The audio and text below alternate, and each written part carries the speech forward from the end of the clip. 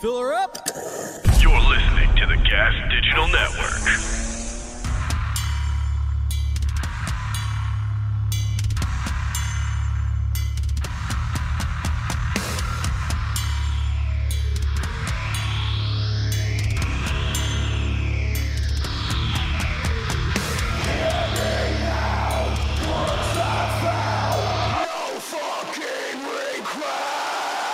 With Rob Flynn. What up? What up? What up, podcast party people? I'm chilling like a villain, rocking out. I'm a little tired today. That's right. I stayed out late last night at the Soulfly Short Fuse Earth Crawler show, and it was a good one. Hung out with Max for a little bit, went out to lunch with Dino Cazares. We had some mole tacos over at Cancun Taqueria, which is bomb. Just fucking awesome. And then I went and kicked it over there. I went to the sound check, and those guys were sound checking. Seek and strike, seek and strike, strike, seek and strike, seek and strike, strike. And I guess they hadn't been playing it, so it was kind of a new song in the set. Anyway, after the sound check, kicked it with Max for a minute. It was cool. He was in good spirits. It was good to catch up. I hadn't seen him in a while, man. Like, we just hadn't crossed paths. I had Dino on the podcast. Max said he wants to come on the podcast. I was like, fuck yeah, dude. Let's fucking do it. Let's do it. So that should be coming down soon. I think that'll be a good one, right? That'll be a good one. What kind of questions we're going to ask Max? Don't want to go into all the Sepultura stuff. I'm sure it'll go there. Depends on how much time I get with him, too. You know, like, sometimes people only want to do a certain amount of time, but we can go, like, you know, sometimes when it's just open, free conversation, they're awesome. That's when they're the best, you know. No restrictions, can kind of just let the conversation flow. Kind of like this conversation that I'm about to have with Frank from Metal Injection. If you did not know, big news in the Metal Injection world. And we talk about that on the podcast. But this is a really good podcast, man. I was super stoked on this. Anyway, the show was great last night. I stayed up way past my bedtime, and then had to get up and get my kids ready for school today. Just kind of make sure that they get out the door and get up and everything. So, yeah, I'm a little tired. But Soulfly was killing it. Soulfly killed it last night. Fucking rocking, grooving. Fucking drummer just banging. It's a fun time. It's cool, too, seeing Dino and Max on stage. You know, this is the first time I've seen those two pair. It's the first time I've actually ever seen Dino ever play with another guitar player. I guess other than, like, Roadrunner United, I saw him play with other people. But, you know, he's, like, in a band now with another guitar player, and that's cool. They got like a little chemistry between them. It's pretty cool to see. Yeah. I don't even know if I recall Max having that kind of a chemistry with somebody. It was really interesting to see. I liked it. I dug it a lot. It was rocking. I hadn't seen Soulfly in a minute too, so they brought the bangers out. Seek and Strike was killer too. Seek and Strike, strike. Primitive, back to the primitive. Fuck all your politics. It's good shit. I guess I went and saw Obituary the other day. My rock wall is coming along. In case I think I talked about that the other day. I bought even more rocks, another 700 pounds worth of rocks. Bought that, carried it up there. I think we're going to work on it a little bit on Thursday. Just kind of like we got it about 3 rocks high now. And then I bought some little small rocks to kind of stuff in the holes and kind of balance it a little bit better. But I'm digging it, man. My rock wall is coming along. It's a fucking lot of weight. It's a lot of rocks to carry. I think this is my 4th trip to the rock and soil place, which is called Acapulco Rock and Soil. And they got it's in like the Albany Berkeley border. They got a killer selection. I know it sounds ridiculous to say, but they got a killer selection of rocks. They've got awesome rocks. Like awesome. So you go to some of these places, they don't have a lot of selection, and they've got fucking tons of rocks. And it's cheap, like you want to make your backyard look cool for cheap. It's like, $75 for 700 pounds of rocks. It's pretty, it's a pretty good deal. And it just looks cool, like hardscaping, they call it. So, doing that. I went to Craig LaCicero from Forbidden. His stepfather passed away, and he invited me to the funeral. I went to the funeral on Saturday, and it was a really nice funeral. Super, just a lot. Craig spoke really well. His stepbrother spoke really well. It was like told a bunch of really funny stories, and yeah, it was pretty cool. It was great seeing his mom, Alice, and then Craig had a bunch of friends there that from the very, very early Forbidden days, and like all the guys that used to drive for us, and he's maintained like friendships with all these guys, and he still lives in the Hayward Fremont area. They all go to Niner games, and so it was cool catching up with those dudes. Pat Curran, who we used to call Cat Urine, Pat Curran, Cat Urine, and Eric Johnson, and a bunch of. It was cool. It was much cool. It was cool seeing a bunch of the. Jeff Gomes was there. Yeah, it was a good vibe, man. It was a kind of sad the reason we were getting together, but on the other hand, it was good celebration of his life, and it was just good seeing some old homies telling some really funny stories. We somehow got into the conversation of Gigi Allen, and the time Eric Johnson was in the Slambodians, and they opened for Gigi Allen. I was at the show. I guess I missed the Slambodians. I didn't know he was even there. We both talked about the fucking show. Yep, I saw Gigi Allen. I'm not gonna tell that story though. I'll tell it on when I got a shorter podcast. I'll tell that story because the Gigi Allen stories.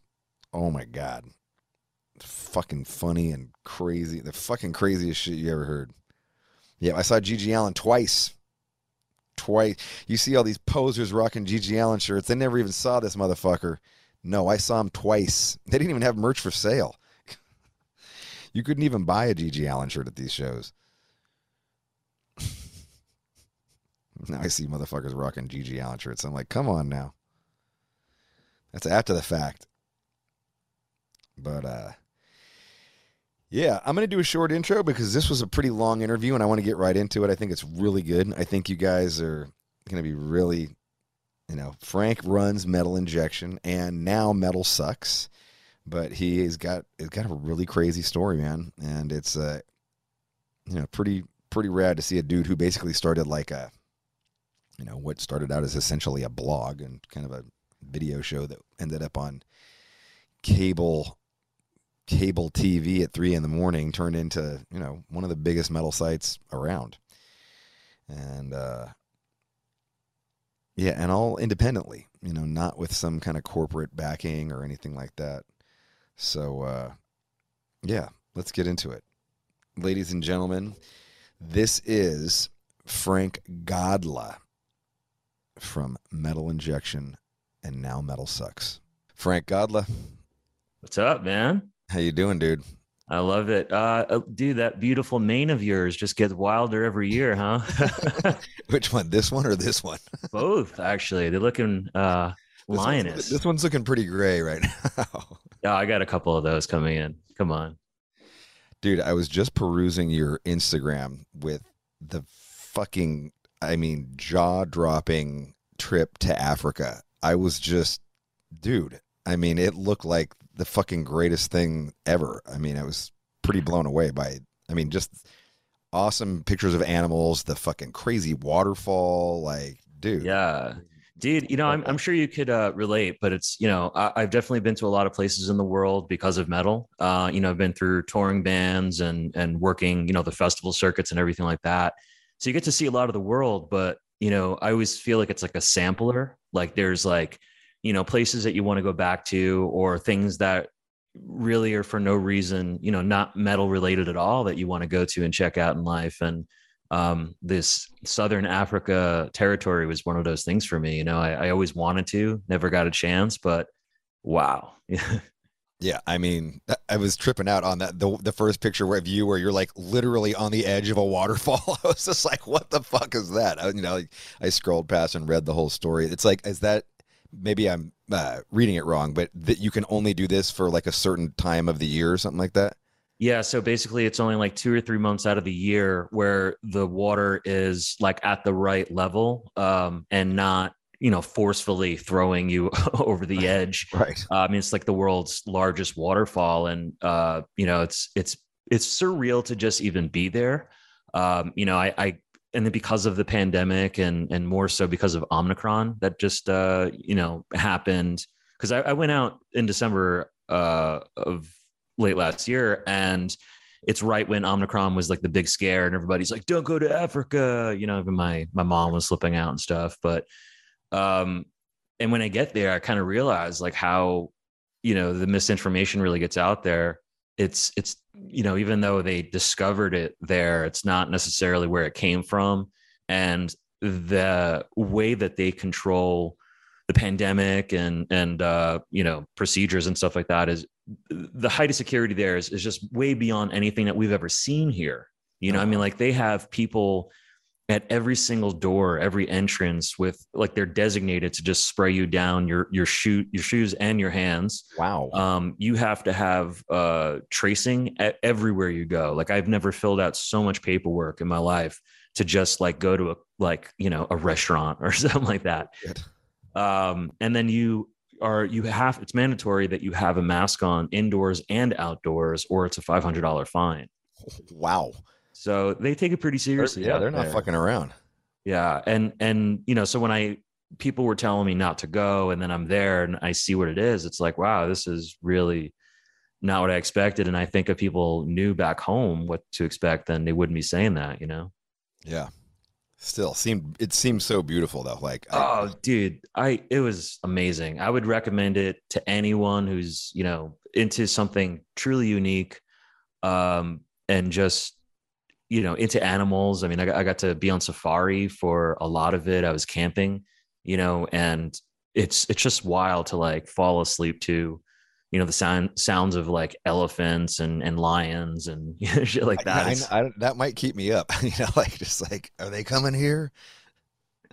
There was a couple of moments, I think, where like, the anxiety acts up, but for the most part, I was just in my element. Like, You're camping in a tent? Yeah. That's rad. Yeah. That's rad. We did, me and my kids and my wife did, it's called like Safari West or something like that. And it was like this crazy guy has a giant piece of property, and he just made it basically Africa. He like imported lions and elephants and giraffes, and they set up little cabins that you can have it. But it's all like, it's pretty, there's no screens on the windows. So you can hear like when, like, we heard a total fight between animals at like 3 a.m, shit like that. Wow. And this was over there in here in California. Yeah, this is just, but I would like, it was crazy. Like, it was crazy to hear fucking animals like fighting right outside your cabin. And so like, I would imagine that, some wild shit like that would happen maybe on that. Man, I love camping so much, and I've done my fair share throughout all of America, especially during the pandemic, to kind of get my head right. That was one thing I did. I went to like 17 national parks and lived out of my car for a month. That's awesome. So alone? I'm sorry, just you alone, or like, yeah, why not? Yeah, right. All right, cool. I mean, I travel alone a lot.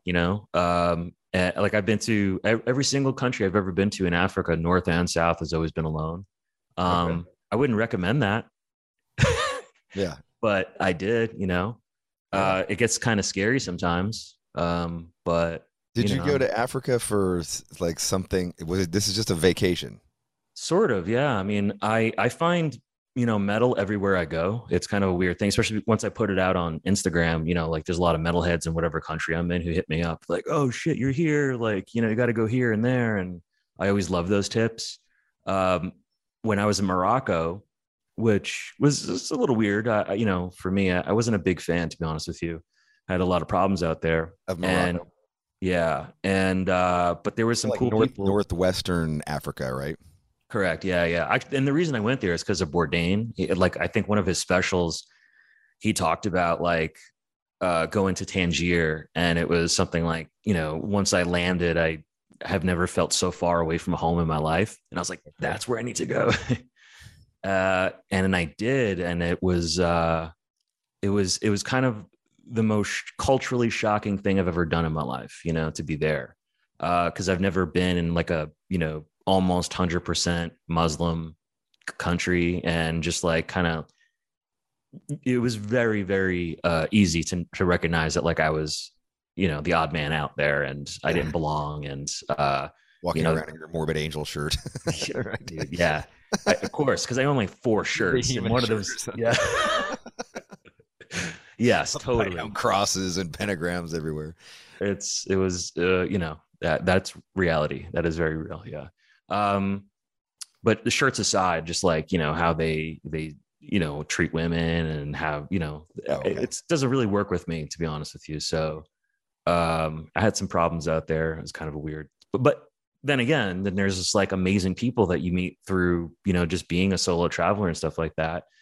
And I met a couple metalheads along the way that were super sweet, and really stoked that I was there. Same thing, in South Africa. There's actually a giant metal scene in South Africa. I don't know if you've ever got to play South Africa, or like. No, we get emailed like every fucking couple of days, like, come to South Africa. We're dying to have you. Yeah, it's a small but mighty scene out there, man, and it's fucking amazing. I've had a couple of friends play over there, and like Johannesburg's a big zone, and Cape Town. Yeah. But even places like Botswana, they have these things called the Metal Cowboys, where they're like all black gentlemen and dressed up like in full leather, like leather hats to leather boots, like, and everything in between, and like they're just all about metal, man, and they play in thrash bands and shit like that out there. Shit. It's pretty awesome. Amazing. That's killer. Yeah. So for me, it's not a vacation. I usually just say travel, because I think there's a difference between a traveler and a, somebody on vacation, or right. Like tourist. You're not just sitting at a resort. Like you're actually going out and like digging into the whole area. I love getting to know people, which is great because it's what I do for a living, as you're doing here. I love to get to know people, and the best way to do that is to be next to them, to live amongst them, and stay at like, shitty huts sometimes, take public transit everywhere. That's also the New Yorker in me. I just take public transit everywhere I go, for better or worse. Right. And I've had some pretty amazing and meaningful experiences that way. Dude, I think that's so awesome. Like I meet so many people who never travel, and my wife and I, like, we'll go, we go to Mexico, or sometimes we've gone to, we went to Fiji before. Literally, we don't even book a hotel room. Like, we don't book anything. We literally just land and check the landscape and go, okay, like what looks like a good area, or what looks like a not dangerous area sometimes, right. Like the least dangerous area of that. And we'll just fucking go, and, we'll find like a killer place, and like, it'll be in downtown. And then you just ask people, like, where's the spot? We'll pick a city, like, okay, this seems like a cool city to go to, but not make any plans past that. Dude, sometimes that's like the most amazing thing, that, just go with the flow. And meet people, and then before you know it, you're in some wild party, and living life. And that's what it's about, right? Yeah, kind of getting a sense of how they live somewhere else. Yeah, for sure. But yeah, I'm also like, I'm obsessed with travel, though, to be honest with you, and I made a life out of it. I don't know if you know this, but I'm a digital nomad now for the past almost year now. What's that?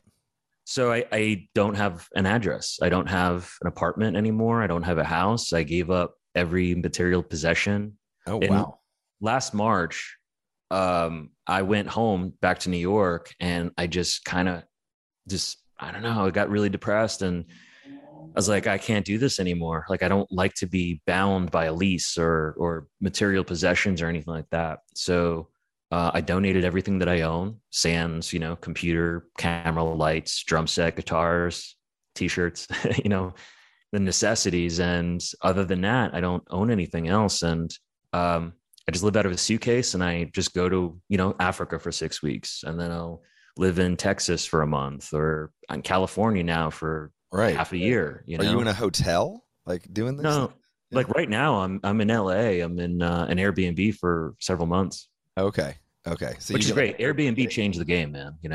Right. Yeah. So you get an Airbnb and you can rent that out for like a month, save hella money as compared to a hotel. Mm-hmm. Yeah. Yeah. And you get the real experience of living in a place and what it would be like, I mean, you're essentially living in somebody's shoes and somebody's space, That's wild. That's fucking crazy, Frank. I like it. Yeah. So I send my mail. Anybody needs to mail me, I'm like, don't. But if you need to, you could send it to my mom, Gotcha. Or I guess you could get a PO box or something that you pay for somewhere. Even if I did, I'd have to go back and check it once a year or something. I know, right? Like, and who the fuck uses, like, sometimes I get mail. I'm like, why do I don't want any of this mail. Yeah. Yeah. I mean, even checks, like literally anything and everything you could think of could be digitalized, so. Right. Yeah. That's the only time I feel like I need to be somewhere, if I have even work, like because of Zoom and the pandemic and everything, it just made it more accessible to talk to artists through this, which now I don't need to physically be at a festival, which I honestly thought was a terrible idea to begin with. It's one of those situations you come out of the quarantine, you're like, why are we doing this in the first place? It's a terrible place to do an interview backstage or at a festival. It's fucking loud. They've got 15 minutes tops. Like it's, fucking, Yeah, you're probably waiting around. I haven't done them that many times at festivals, but I know I've made people have to wait a half an hour sometimes just because some bullshit was going on or whatever. Exactly. Yeah, and I understand that. I'm an artist too, and I understand you got shit to do. You got fucking load in and sound checks and things to do. You're a person too, and I feel like I'm invading an artist space sometimes, because they're sharing it with 5-6 other members and plus crew and shit. Right. So it just doesn't make sense. And I think the way that we're doing it now is just way more susceptible to having real conversations. And it's just a more comfortable and better climate to do it, Right. I couldn't agree with you more. I haven't been doing this as long as you have as a podcaster. Coming up, I just had my 2-year anniversary. But, this before the pandemic. And so I'd have to go to a show and talk to somebody, and I'd get half an hour, and it'd be while another band was sound checking. And, it was good, it was fine. And that's all I knew at the time. And so that's all I had ever done in my history as well. So, but when the pandemic hit, it was it was just great because all of a sudden you can do a Zoom, and then fucking everybody's bored out of their goddamn minds. So they're just I'm down to talk for an hour and a half. Sure. I was like, all right, let's do it.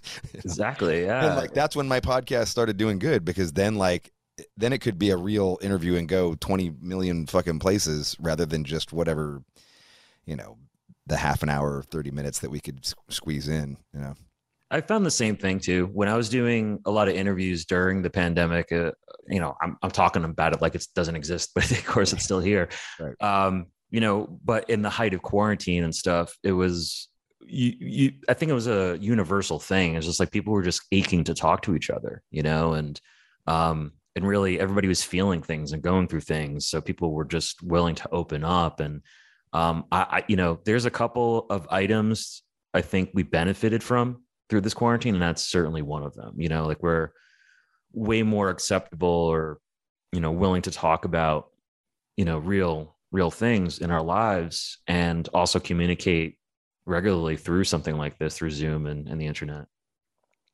Did this desire to become a digital nomad and go vegan, is this all a result of the pandemic?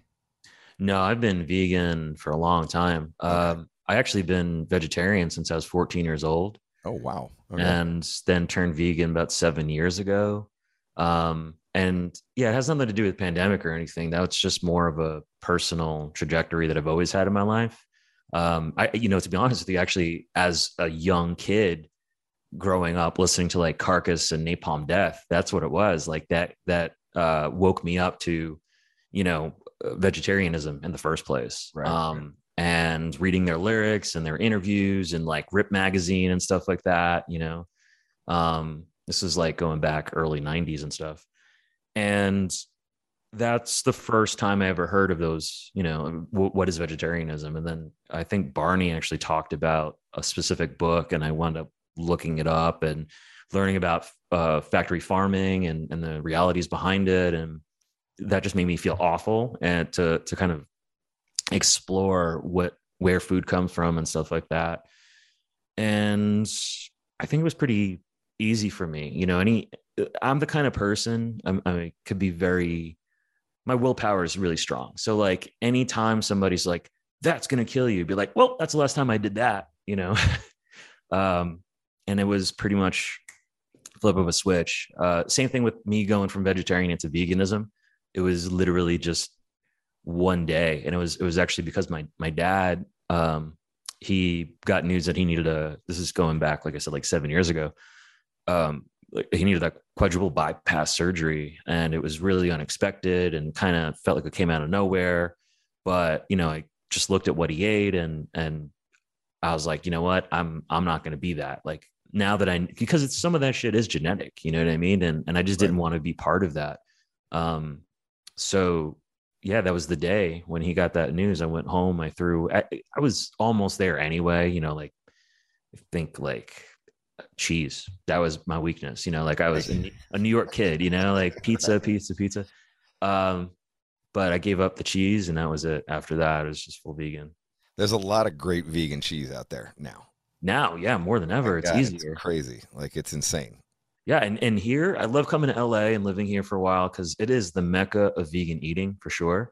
Yeah. Of all my travels around the world, I can say LA is where I gain weight. Right. Because everything's in vegan cheese sauce.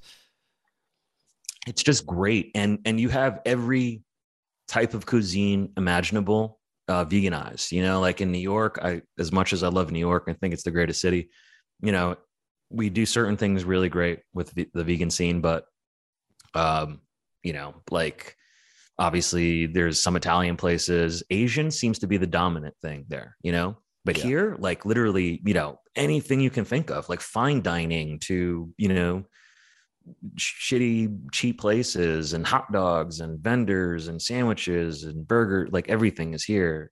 And so I feel like I'm just really it's like option paralysis here, anything I could dream of can be veganized here, which is great. Yeah, I did. I went vegan I've gone vegan a few times in my life, and I was vegan right at the beginning of Catharsis. I was sober for 13 months and vegan. And wow. I did pretty good on the vegan thing for like while I was home. But when I went on tour, I found it really hard, and my body doesn't process beans very well. And like when you talk about the Asian thing, like it was just it was just like noodles and tofu. Like that was it. And like, that's all, certainly once we got into like, St. Louis and Oklahoma and places like that, like it just was like, and it wasn't so much that I had a problem like with the flavor, like I could eat it and like I was like, whatever, this is fine. I didn't feel like I was getting enough protein, but fuck, dude, like I never fart on stage. Like I never fart. Like I don't know why. I probably should fart on stage, but I never fart on stage.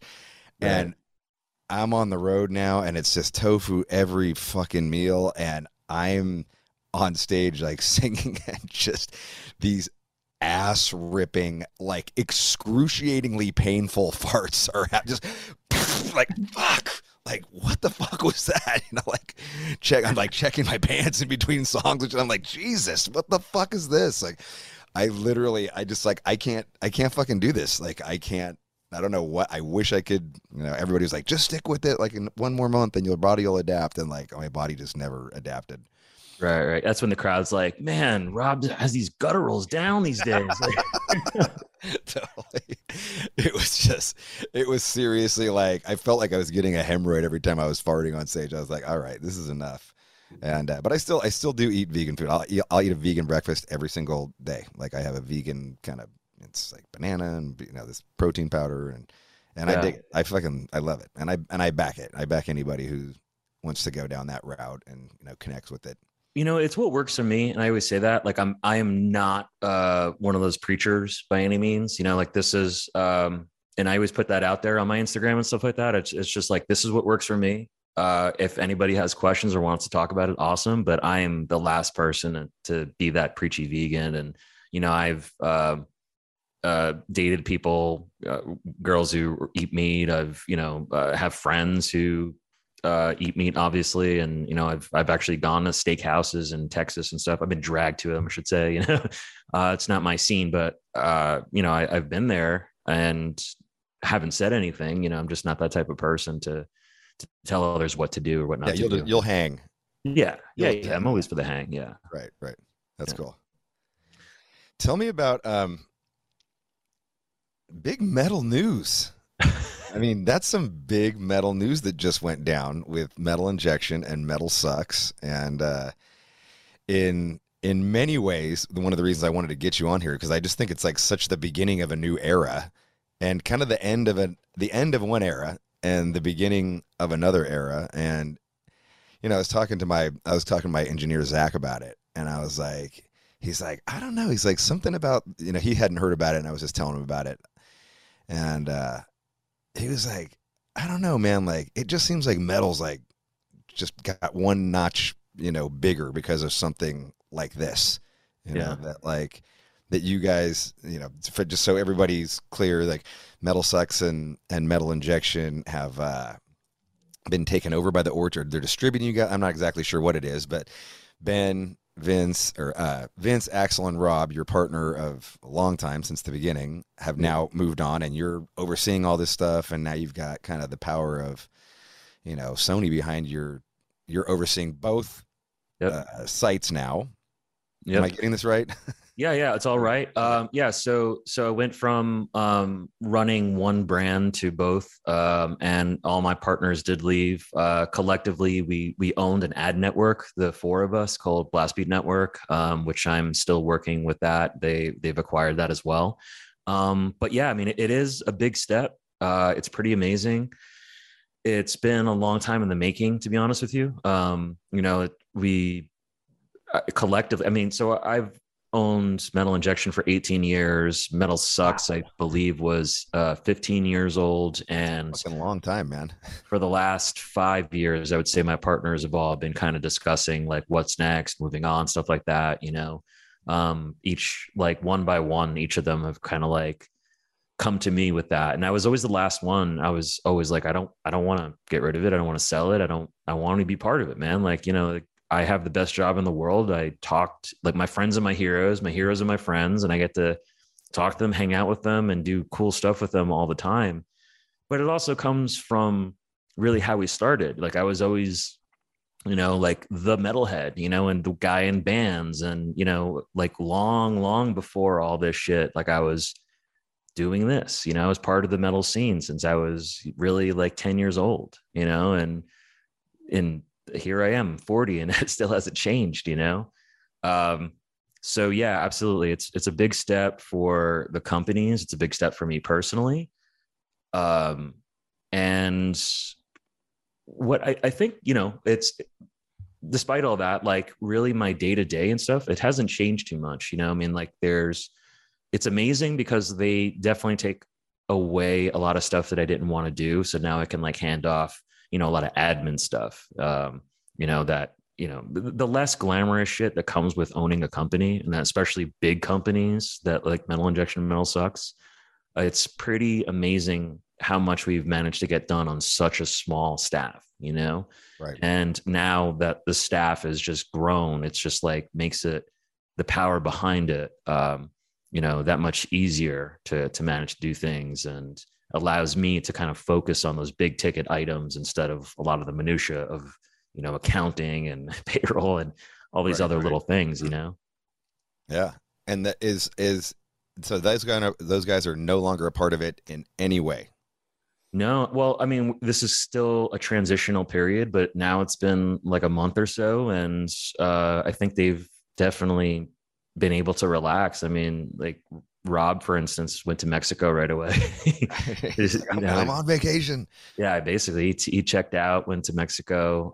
The other guys, I mean, Vince, he's a dad, so he has a lot of dad duties going on, and Matt's, I don't, to be honest with you, he's always the wild card. I never really knew what he was doing, so maybe watching movies. He's a huge movie guy, so okay. Yeah. No, I don't know what they'll do next. Seems like they want to take a bit of a break, which is fine. I kind of really ambitious of a dude, so I jumped 2 feet first, from being super busy to being crazy busy. Right. And being a digital nomad, which is even crazy, like it seems like it makes it crazier, but maybe it doesn't, maybe it makes it easier. I think it makes my life a lot easier, to be honest with you. It's so liberating to like not have to worry about me, like, or my shit, you know what I mean? Like, cause I don't have anything. It's like, how many people, like I don't even have a car. So I don't have to worry about where I park it or anything like that. And, right. You got motorcycles, Uber or walk or public transportation. Or motorcycles, those are easy to tuck away in different places. Okay. Yeah. So I got a couple motorcycles laying around the US. All right. You got one in LA? I do. Yeah. Okay. Yeah. So you have a vehicle. You need to get gas and shit like that.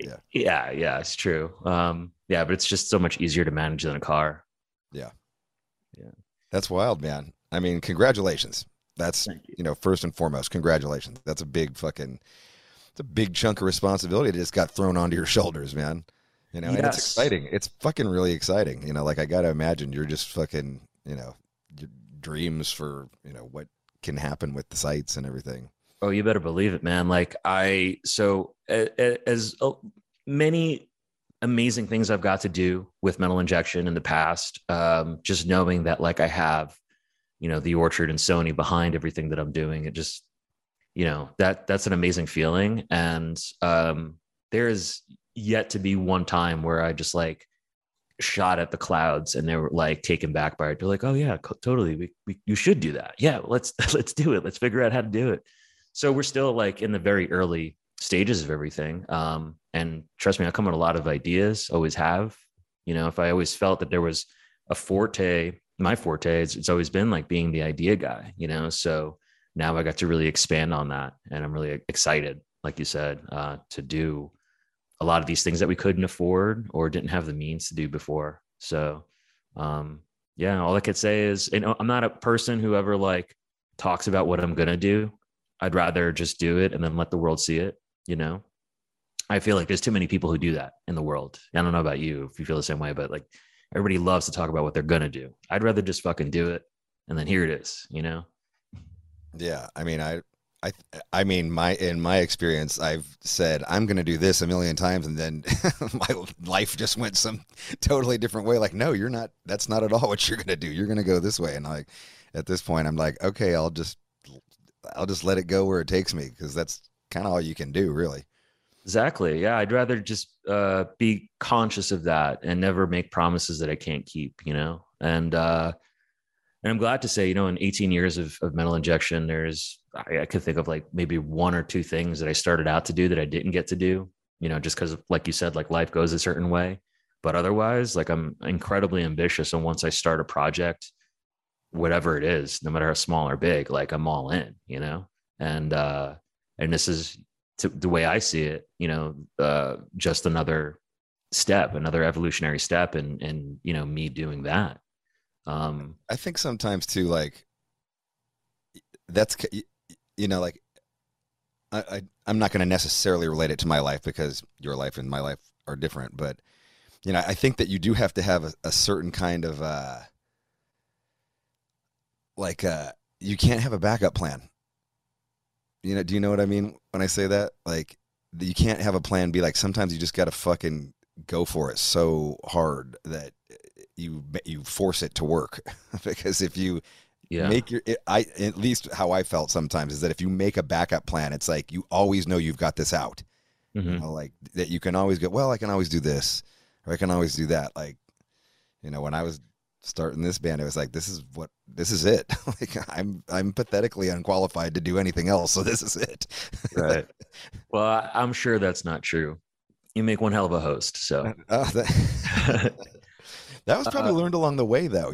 Like I think that I got maybe better at that just because I went in at that point, and then 25 years later, when I start a fucking podcast, and then it's like, you learn how to talk with people better. for sure. And I couldn't have done this. I couldn't have been on a podcast when I first started Machine Head. Like it would have been horrible. It would have been the worst thing ever. dude, It would have been horrible. I think that's yes. I mean, absolutely. And that's everyone really, it's all trial and error, first of all. And that's like everything in life, really, like you can't expect anybody to just be thrown into something and they know exactly what they're doing. You learn and you make mistakes and you get better at it over time. The other thing is, the time in your life makes sense. You know what I mean? The Rob that you are today is not the Rob you were 20 years ago. And, at that time in that moment, maybe it just didn't make sense, for you to do. Maybe internally you had some kind of struggle where you couldn't be like, you were comfortable being the front man of the band, but not being, you know, uh, the person on camera with a microphone and have to carry a conversation. It's a whole other energy. You know what I mean? At least I feel that way. I'm not a front man. I'm a drummer, but like, there's a different energy to it, I think, Yeah, for sure. Yeah. So I don't know. I wouldn't get down on yourself or anything. I mean, you're doing it at the right time, at the right speed in your life. Um, but yeah, I mean, but even going back to like the beginnings of Metal Injection, really, like there was a reason that I was way more timid too, to start it off. I didn't know that I was qualified to do it. Like I was a metalhead. I was working in business. But what the fuck did I know about running a TV show or a website? It was just brand new. I mean, we started Metal Injection before YouTube existed, Wow. before. That's a long time ago, man. Yeah. What do you host it on at this point? I mean, you're just hosted on a website like GeoCities or something. I guess it's not that far back, but Well, I mean, it was, yes. Yeah. Yes, it was actually that far back. We had GeoCities way back in the day. Yeah, we used Flash servers. We had is it just a archives. blog? Does it just start off as a blog? Actually started off as a TV show. So the Oh shit. story, Okay.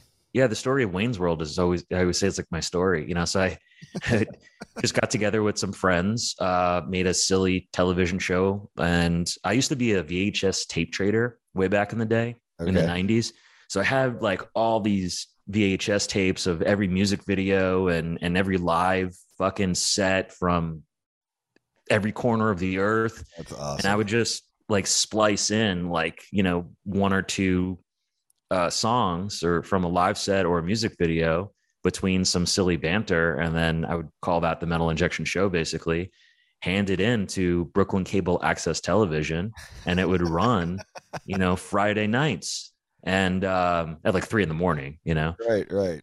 and then we'd stand outside shows because it was really the only way I knew how to market anything because being in bands, right? You just stand outside L'Amour's and you hand out flyers, watch my TV show. And then that's when like Roadrunner really was like one of the first labels. Amy and George and Monty, all these people like really Mhm. gave it the time of day way back then and started giving us interviews with bands and stuff like that. And that's how like that, we started doing interviews and whatnot.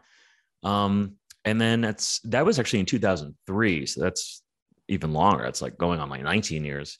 And from there, January 1st, 2004 is when we launched the website version of Metal Injection. And all it really was a platform to host our TV show, you Okay. know? And that's how it started. And then from there, it started picking up like, oh, let's do some news bits because it'd be faster that way. Because, Blabbermouth was around and even that was still fairly new then. And Yeah. we were looking at what they were doing and the hits that they were getting, be like, oh, well, we can kind of like do some of this, we can't do it to the same degree of like copy paste and everything that they were doing. But, we could put some news out there. We can have some reviews and, but it's gone through so many iterations over 18 years, Hmm. and here we are. What you see today What's the first interview you get for Metal Injection? Do you know this band called fuck, I can't think of it. Uh Wow, this is gonna haunt me right now. I should know this. I can Is it a think. Roadrunner band? No, no, no. It's actually I could look it up right now. The guitar player is Chris Arp. Why can't uh Psyopus? Duh. Yeah. Okay. Psyopus was the first one we ever had, and then fuck, I want to say first You and big. Rob? You and Rob interview him? Yeah. And I want to say the first big band was probably Slipknot, but they were Holy shit. but they were also like fairly newish back then, you know? So, 2003? yeah. So, I mean, like, you know, they had Iowa out and stuff. And Yeah, I mean, they're, yeah, they're multi-platinum at that point. That's big. They're a big right, band. yeah. Yeah. Yeah. No, they were a big band, but they were still like, if we consider like zoom out in the trajectory of like what their career is today, like, Right, it was right. still, They're probably still playing smaller venues, smaller-ish. Yeah. yeah. So, like, I watched them on that tour play Limelight in New York, you know?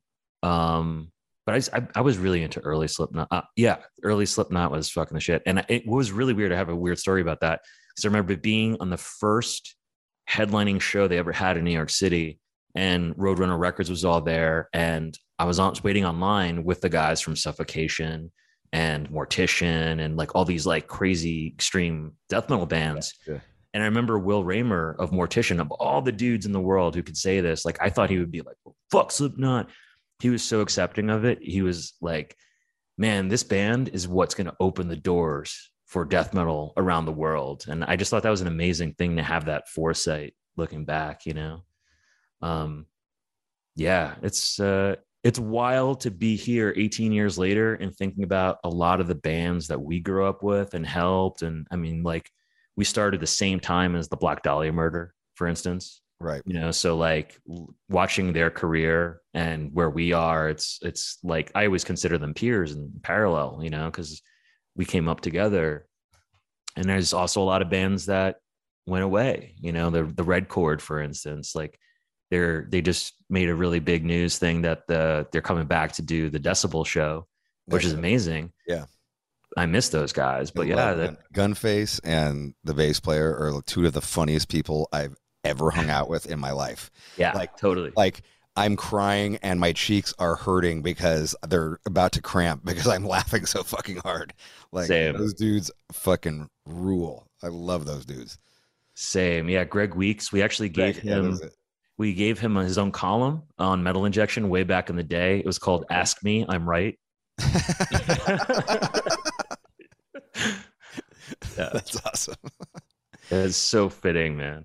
We actually my fondest memory of those two is we sat there in the back of my bus one day, and I wasn't drinking for some reason, even though I drank all the time back then. But I was just like, I need to stay sober. I had to do something. So, but they came on the bus, and they're just like, my buddy Tom was with me, and he's just like, dude, you know what we need to do? And I was just like, what? He's just like, we need to listen to the Fieldy solo album. And I was just like, why? Why would we want to do that? You know, like I'd already seen the video and shit. I was just like, they're like, come on, these fucking rhymes are the best rhymes you're ever going to hear.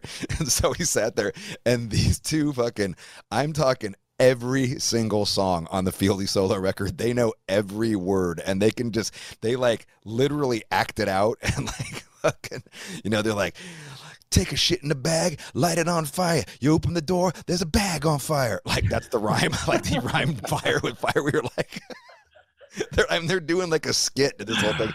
I swear to God, I can remember it like it was yesterday. It was one of the funniest fucking nights of my life. Like that memory will stick with me forever. Like those two dudes are the best, you know, and it translated on stage too. Like I remember I always bring this up whenever I see them, but they did this one amazing set. I think it was like the New England Metal Fest, maybe, where you know, the singer, he would just go on stage, and after I think he even started the set, he's like, "This is your last chance to dance."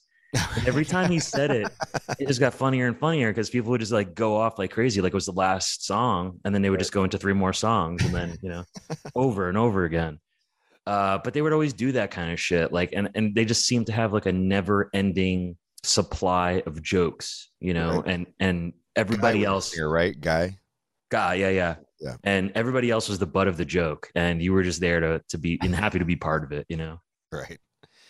Totally. Yeah, that was some big news. That you said that was one of your earlier interviews. That too? was another band. Yeah. Oh no, you were saying that they were like your peers. They started around the same time as you guys. Yeah, there's so many of them, Mastodon, and like I remember coming up with a lot of different, even like proto Metal Injection stuff. Like I was still in the scene, with working or hanging out with people. Like I mean, I've known the Dillinger guys since fucking time began, and the Meshuggah dudes and stuff like that. Like I was always part of the scene. Be it just being around New York. You were in a band though, like playing in bands with these guys. I mean, well, like opening slots and stuff. Yeah. I was in several hardcore bands. I mean, I still play, Oh, totally. Yeah, your Slay at Home thing is crazy. It's fucking awesome.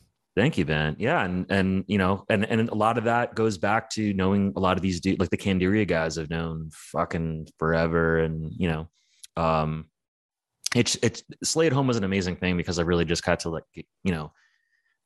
sort of play with a lot of my friends that like I just never really got around to jamming with before, So for the Metal Injection 15-year anniversary party, I threw this thing at St. Vitus where it was just a collective jam, kind of like Metal Allegiance style type thing, And I had Alex from Testament is, there and guys in Dillinger, Typo, you name it.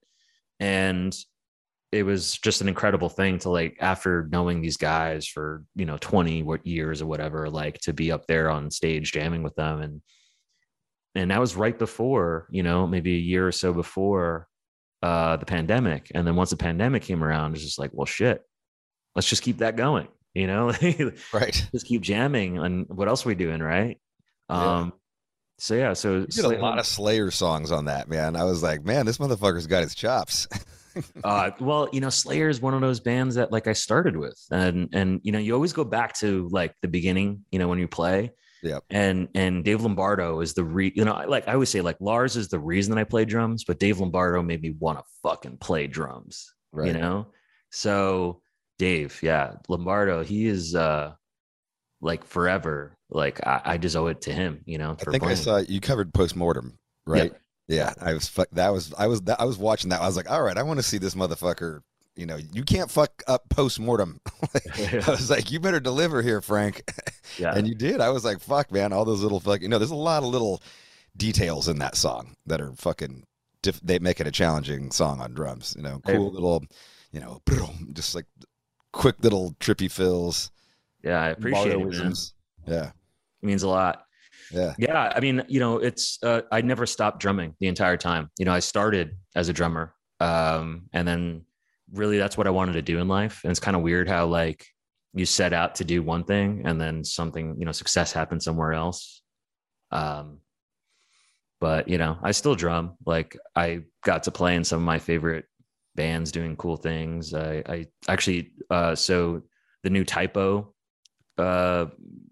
project they have going on, Silver Tomb, I get to fill in for Johnny sometimes on that. So getting to play with Kenny and just like fuck around on Typo stuff has been amazing. And a few years ago, I was in a band called Enabler, and that I just adored that band. So I felt like the luckiest guy in the world to play to that. And I don't know what's next. Like I don't have a set band right now or anything, but I'm kind of always looking around, see what's out there.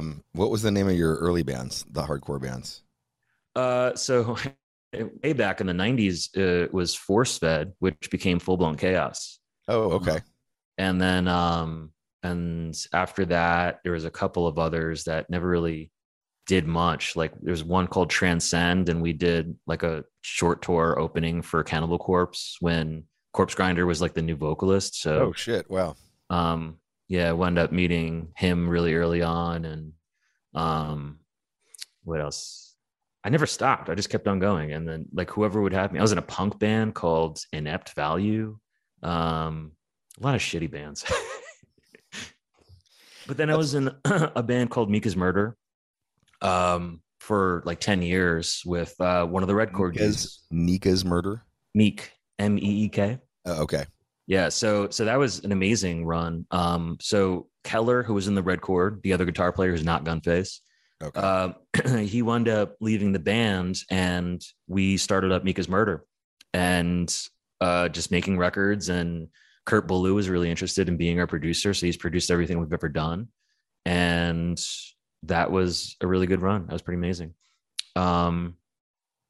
Yeah, and we ultimately stopped because the Keller, the guy I'm talking about, he was singer, songwriter, guitar player, all in one.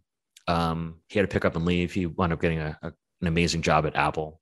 It's just like, yep, I need to make money. Yeah. So it was like, yeah, no, real life comes first. I get it, you know. That's a lot. That's a lot to be doing though. Like between all of your others, I mean, that's like having 2 full-time jobs practically. You know, in a lot of way.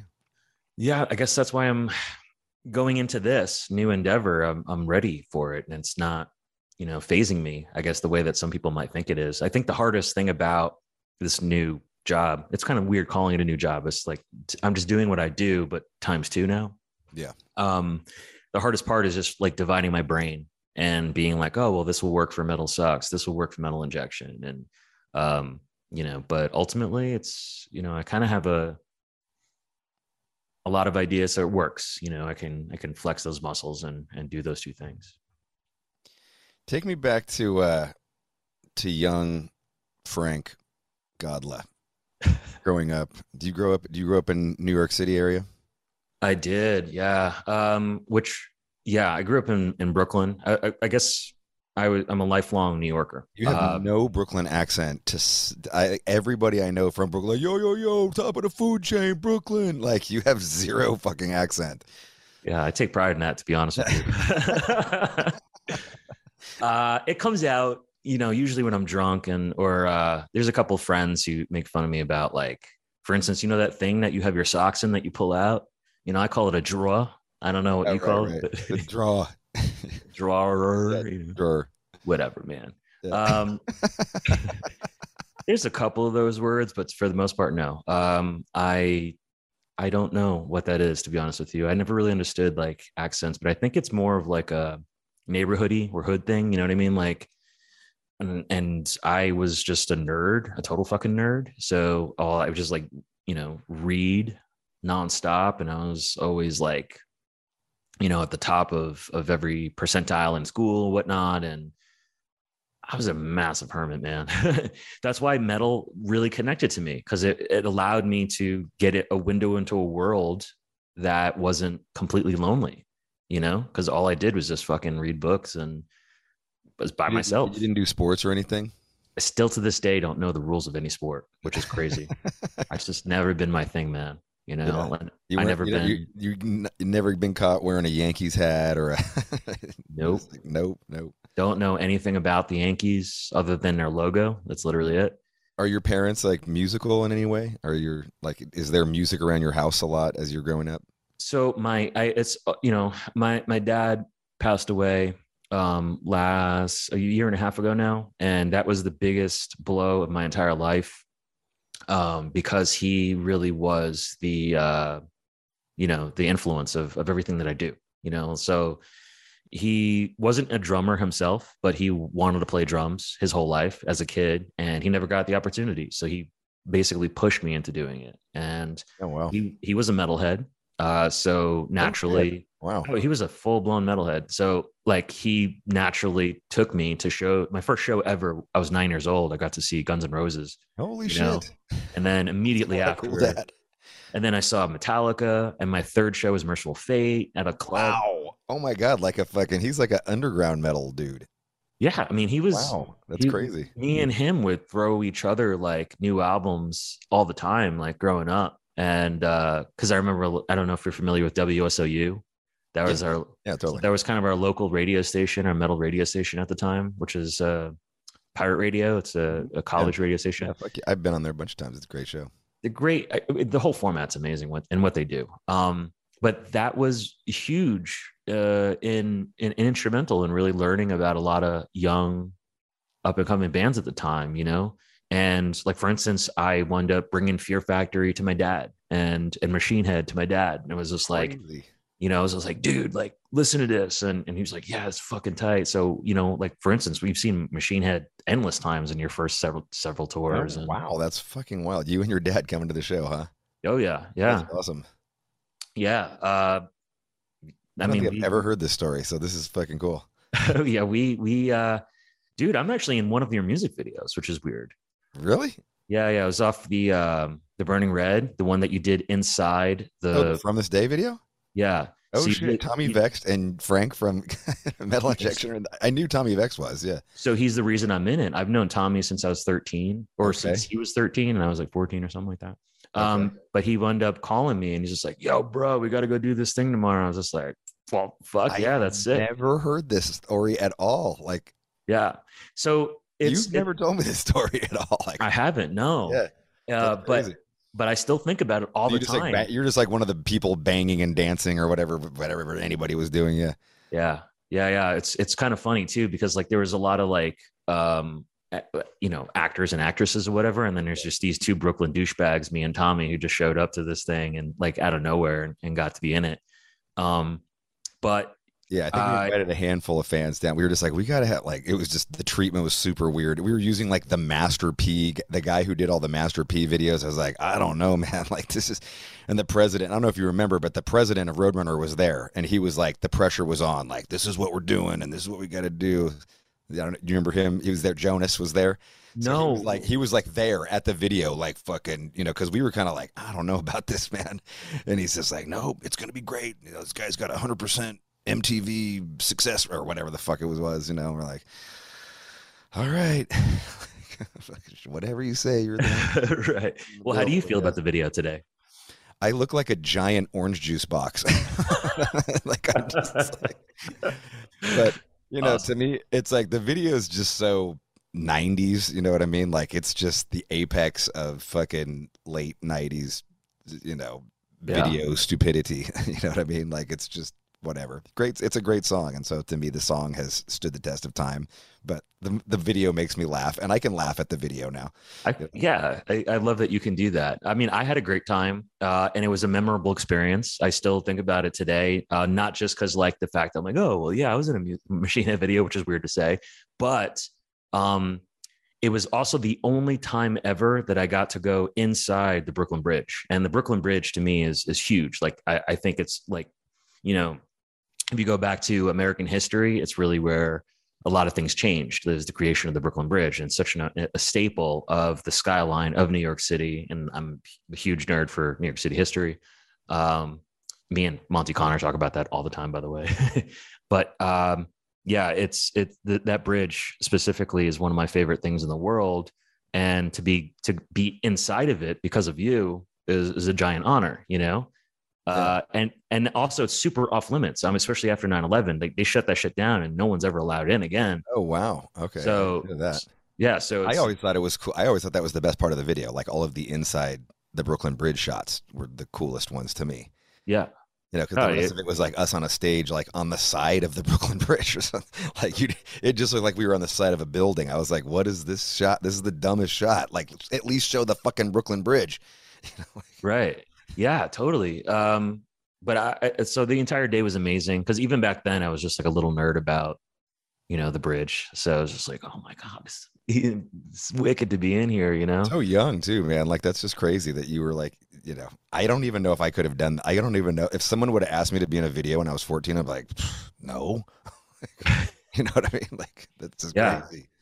Seriously. But you kind of I think I've made a life out of that. Just say yes to things, to experiences, and see where it goes, Yeah. I didn't become an actor. Now I gotta go watch that video again and look. Is there like actually scenes of you like you can tell it's you?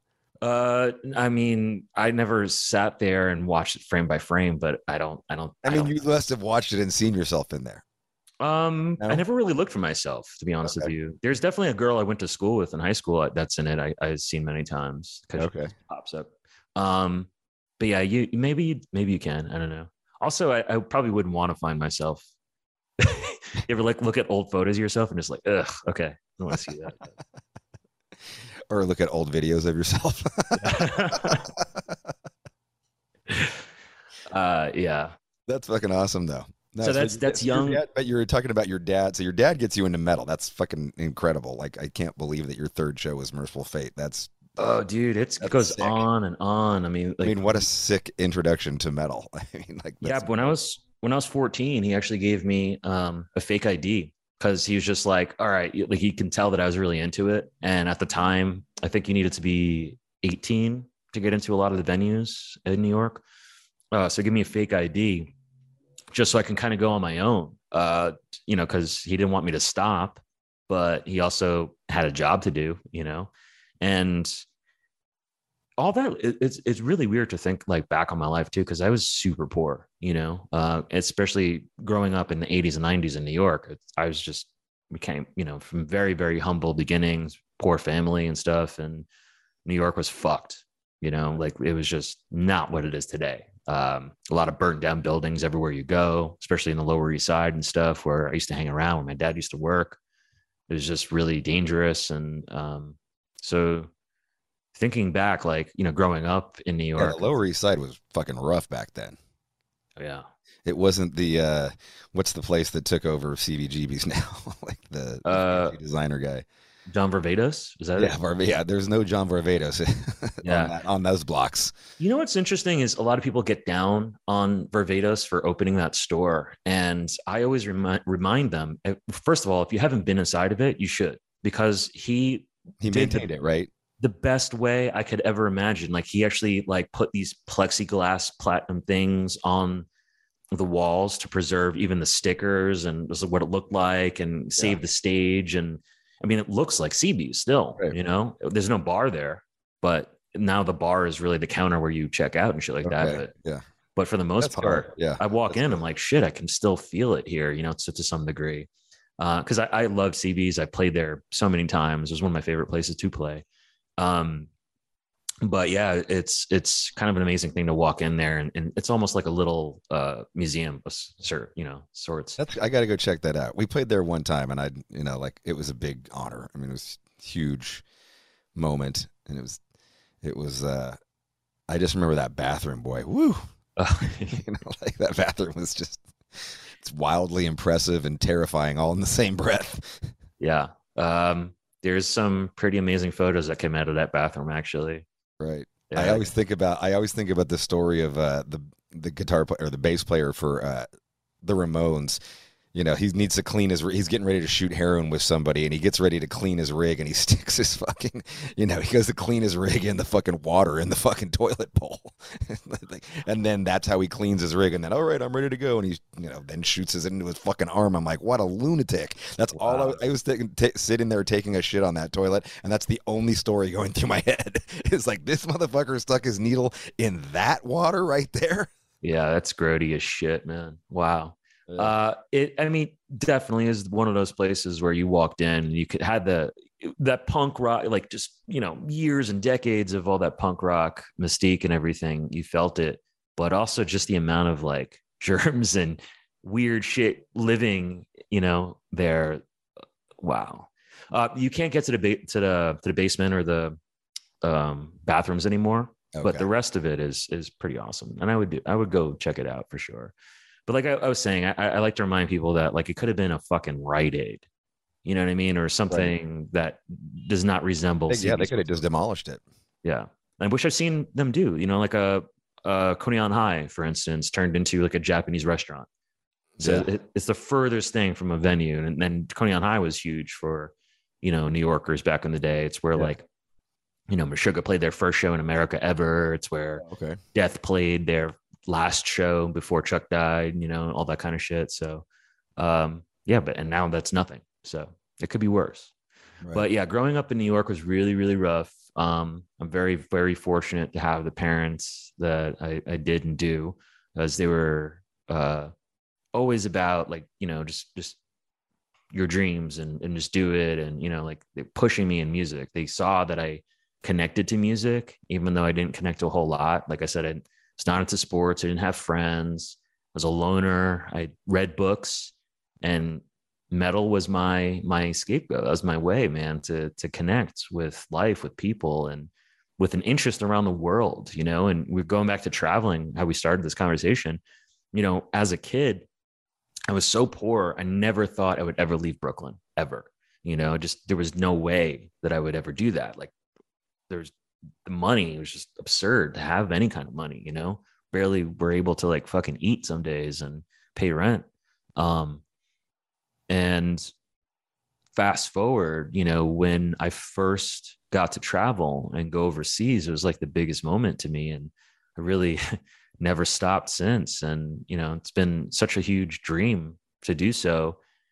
And, a lot of that is because of metal and being a young kid, 13 years old, reading about Mayhem, and Emperor, this brand new band named Emperor and shit like that. And dreaming about what, Norway looks like in my head, and what's going on there. And places like Sweden just feels like a million miles away. It's like, it's not even real. It's so far, it's unfathomable. Like which is crazy to think now. Like I go there, at least once, twice a year or something like that. But like, growing up, it was just one of those things where I just always dreamt of traveling and where these bands come from, where my favorite artists, where do they live, what conditions they live in, what are they doing, so it's pretty amazing to grow up and it all comes full circle.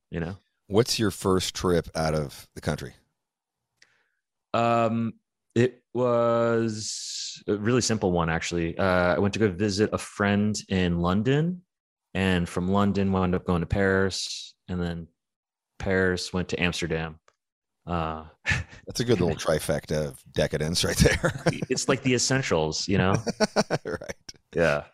And it was only. Are you there like on behalf of Metal Injection? Are you like? No. It's just actually really early on. Actually, I went with Rob, my partner at the time, Rob. Okay. Me and him and 2 other friends, we just decided like, fuck it, like, let's just do this. Let's just go, and. Do you go to see bands or anything? Like, or are you just to travel? Just to travel. And it was only like maybe 9 days or something like that, so it was like really quick, trifecta type thing. And, nice but that was, wind. Yeah, but that was it. That was just, I was hooked, from there. It's just like bewildered. And, now it's just, it's gone off the charts for sure. You of course hit the red light district when you're in Amsterdam. Of course. Yeah. Of course. I mean, I still do that like once a year. Do you partake in the red light district though? No comment. No. No. I mean, I do smoke weed. I've gone through back and forth with that. Like I definitely took like many years off from smoking and became more of a drinker. Nowadays, maybe it's just the older I get, those hangovers get fucking horrendous. So some days I'm like, all right, I'd rather just smoke it than drink it, Right. But I do go to Amsterdam a lot, and that's because of Roadburn Festival. Okay. So I go to Roadburn and usually have to like fly into Amsterdam. So I'm like, whether I'm coming in or leaving, like I'm going to hit Amsterdam. I think, outside of the red light district, which is one aspect of it. And, even though you're walking through it, it's more of like a really crazy sights, but you don't have to partake or do anything there. It's cool to like, oh, well, also they have a very different way of looking at it, there's women dancing in windows, right. Like, but you can go to a strip club here. Yeah. I mean, totally. And it's like, what's the difference really, Right. There's no difference. Yeah. It's just that's all government sanctioned and they're checked and cleaned and, like they have to pass tests and right. I think it's safer for people. Yeah, absolutely. Yeah. I'm a really big fan of Amsterdam. And all of Holland for that matter. I love the way that they do things. The people there are fantastic. And, like I said, I try to hit it once a year and, great food, great times, great people, You start playing in bands around this 13, 14 year age? I did. Nothing of note really, but I did. What are you reading when you're a kid? Like you're saying you're reading all the time. Are you reading like Lord of the Rings or what are you reading? Like, well, funny series? enough, so, like series? So I started with, I think my first love was Edgar Allan Poe. And that was like in 3rd or 4th grade. So crazy. Yeah. So I don't know. My grandmother gave me this like Edgar Allan Poe book of like all his stories in one big anthology thing. And whenever we were allowed to do book reports on like whatever we chose to do, I would always choose Edgar Allan Poe. And my teachers were always like, I can't believe this, you're doing this. And I can't believe you read this and you actually understand it. And, you know, That's pretty badass. um, but what's really weird is why don't I read to the same, you know, the same way that I used to, you know, it's one of those things where you get older and you kind of lose touch with it. I definitely don't read the same way. But you never went into like a series of books like No, I did. I Nancy mean, Drew or, you know, like Michael Crichton, I was really into him for some reason. I don't know, like Jurassic Park, I read before I saw it, you know. okay. Uh, a lot of stuff that became movies, I actually would read it before it became a movie, you know. Um, Harry Potter, I was a huge Harry Potter nerd. There you go. Yeah, like that's what I meant by like a series. Yeah, I was a huge Harry Potter nerd. Fucking great books, dude. They're so good.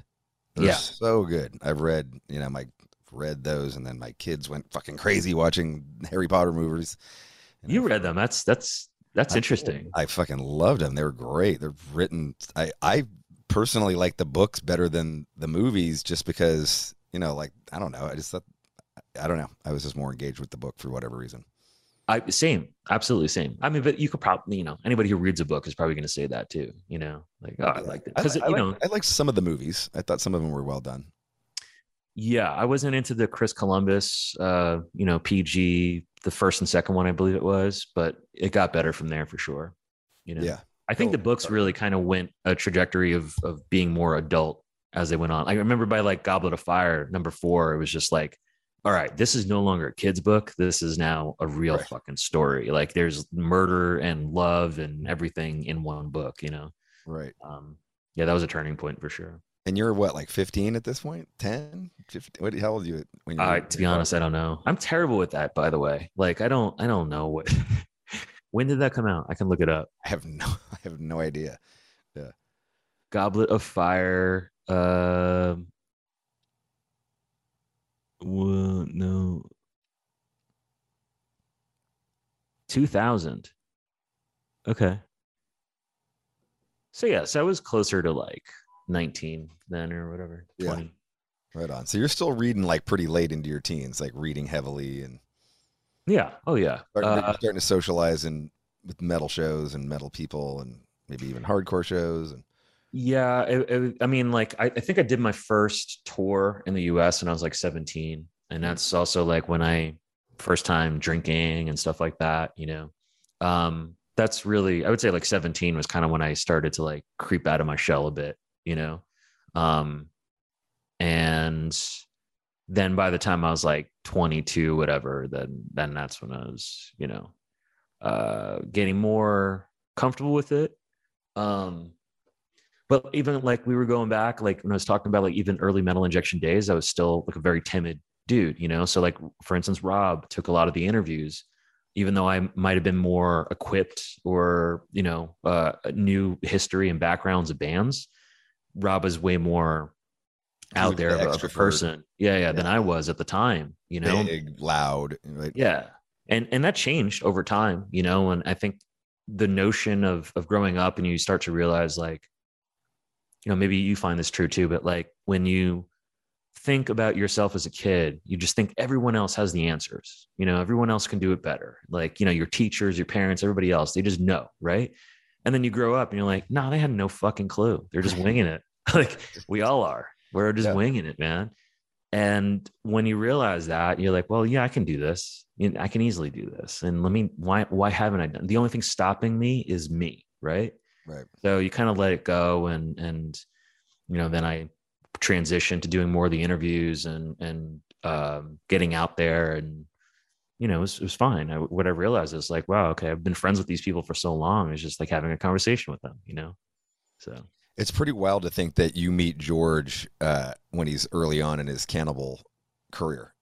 Yeah, absolutely. Yeah, when which I think was a really unique time. You know, it's hard to even imagine this now because the dude is so fucking beloved and, you know, like he's a fucking beast on stage and, you know, it's fucking one of my favorite humans. I actually been to his house recently. I was in Tampa. We worked together for his new album, and he's adored everywhere. Like you go out and around the town with him and stuff like that. And he's just showing me like his favorite spots to hang out and where they do like Cannibal shoots and whatnot. And Just a really unique human being for sure. But like early on, like I remember like we did some shows with him back like early on when he had we still new to the band, and fucking, I mean, like the whole front row would be hating on him and fucking like flipping him off and like talking shit. I mean, it was pretty brutal for a while. Like I was actually shocked because I was just like, what the fuck? Like this dude's fucking sick, like brutal, like, and just people,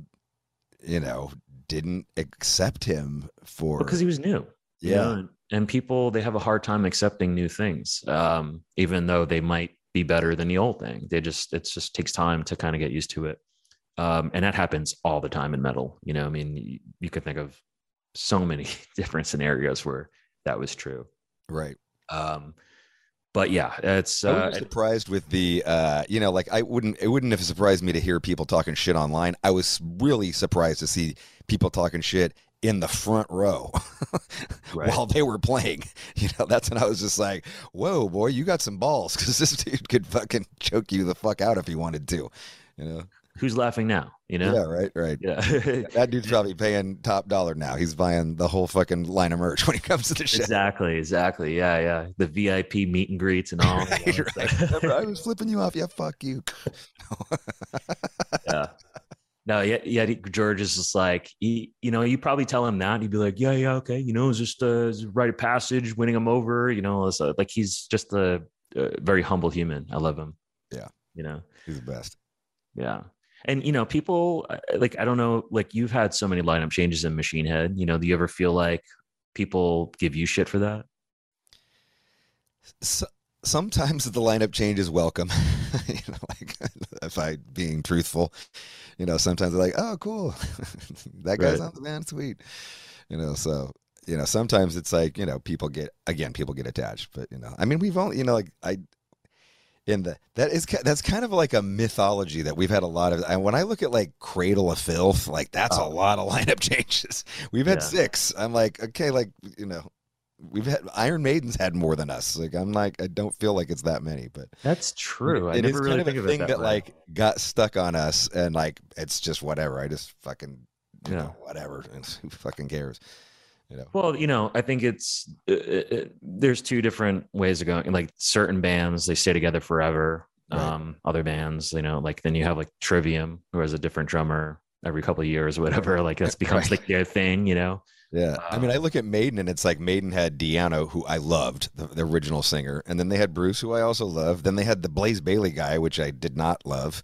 And then, like there was so many iterations in there. And then Adrian was out. And then I guess they're back together for the most part now. So it seems. Going like back to Blaze Bayley, though. It seems like it didn't change, even though it did. The Blaze Bayley days were really interesting. That was the X Factor, or as they call that tour, the X Factor. And I remember that coming through right after the blizzard of '96 in New York. And this is actually a memory I thought of recently, because New York just had a blizzard, and well, I didn't experience it. I'm over here, but in the sun, palm trees, like, that's why I come out to LA. But yeah, they went through another blizzard there, and I thought of like they were comparing it to Blizzard of '96, and that immediately made me think of the first time I met Iron Maiden. Was in Wow. Yeah, I was like 15 years old, and it was in that tour in 1996. I wound up, my dad, huge Iron Maiden fan, obviously, and we got stuck in the snow, and because it was insane, and we were like pushing his car into whatever, like we were so afraid of missing the show that we just like pushed his car over to the sidewalk and then ran in to go see the show. And I think it was like Fear Factory was opening that tour or something, maybe Body Count, and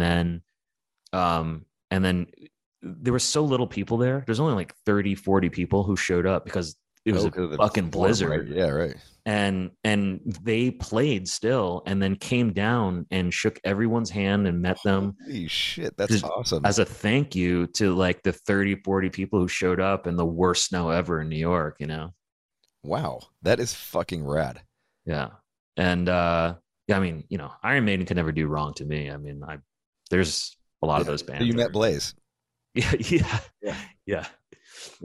I wound up meeting Bruce many, many years later, but got through all of them eventually. But that's the first time you see Maiden is on the Blaze Bayley era. That was the first time. Yeah. Okay. Yeah. Uh, yes, that was, and I've seen him so many Yeah. times. He had a great voice. I mean, like I remember him from Wolfsbane, and he was like he had a fucking awesome voice. It was interesting I mean, To hear his take on, hallowed be thy name or number of the beast, yes, yeah, which he did. Yeah.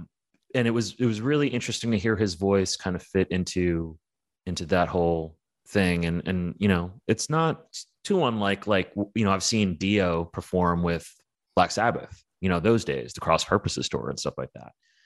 And if I'm not mistaken, that was the first time I saw Black Sabbath was with Dio, and that was also really weird to me, because like you grow up listening to Ozzy perform Black Sabbath, and then I'm watching this other legend do it instead. It's really weird. I agree with you. The first time I unfortunately never got a chance to see any of those eras of Sabbath. So the first time I see Black Sabbath, I want to say it's 96, 97, and it's with Tony the Cat Martin.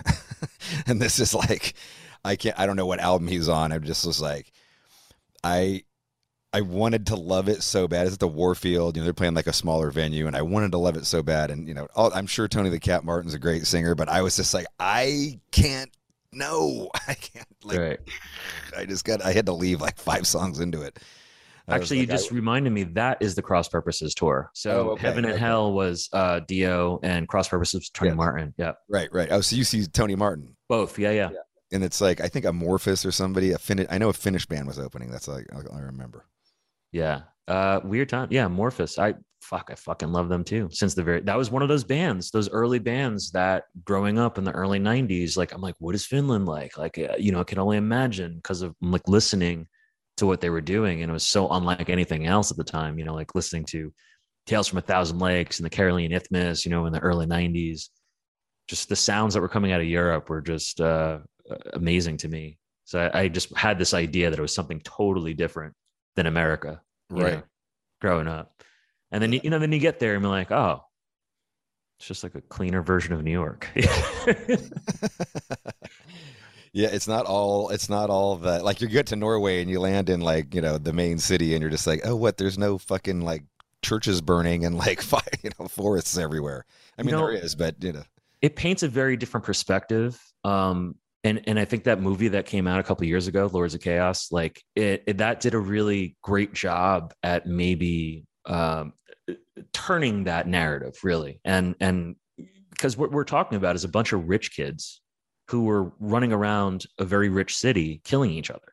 Right. And nobody wants to think of it that way. It's more mysterious to think about church burnings and forests and whatnot. And right. But no, they like, I actually went to the building that Euronymous died in, and like, it's, a condo, like it was probably like $1 million condo compared to, to New York standards and stuff. And it's a wild thing to kind of see it firsthand.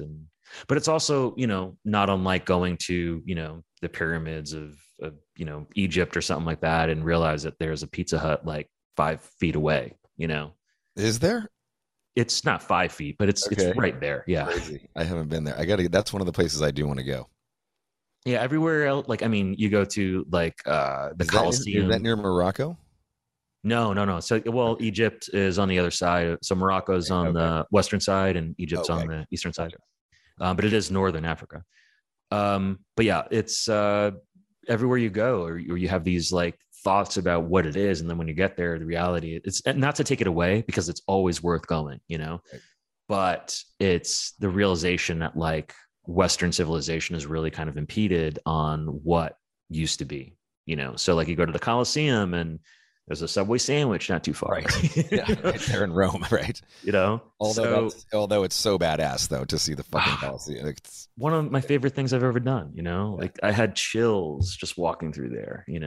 Yeah, it's we did Israel at one point. We did Dubai, Israel, and I think India, Bangalore, India, and at the time Israel was. I mean, there was some kind of like fighting going on, and it was really close to where we were playing. It was like 50, 60 miles away, like some serious, like fucking war, like full on war shit going. So they were like, you can't walk out alone, like you got to just, But I was like, fuck that. Like I may never get to Israel again, you know, like, and that's always what I think. Like, even when I go on tour, like just to England, like I may never, like I'm the tourist when I'm on a day off or whatever. Like I want to see everything. I may never get here again. Like I'm, you know, like I'm going to soak this in for everything it's worth, because who fucking knows what's going to happen? You know, like people may hate my band fucking next year and I'll never go to Japan ever again. So fucking just go out and enjoy it.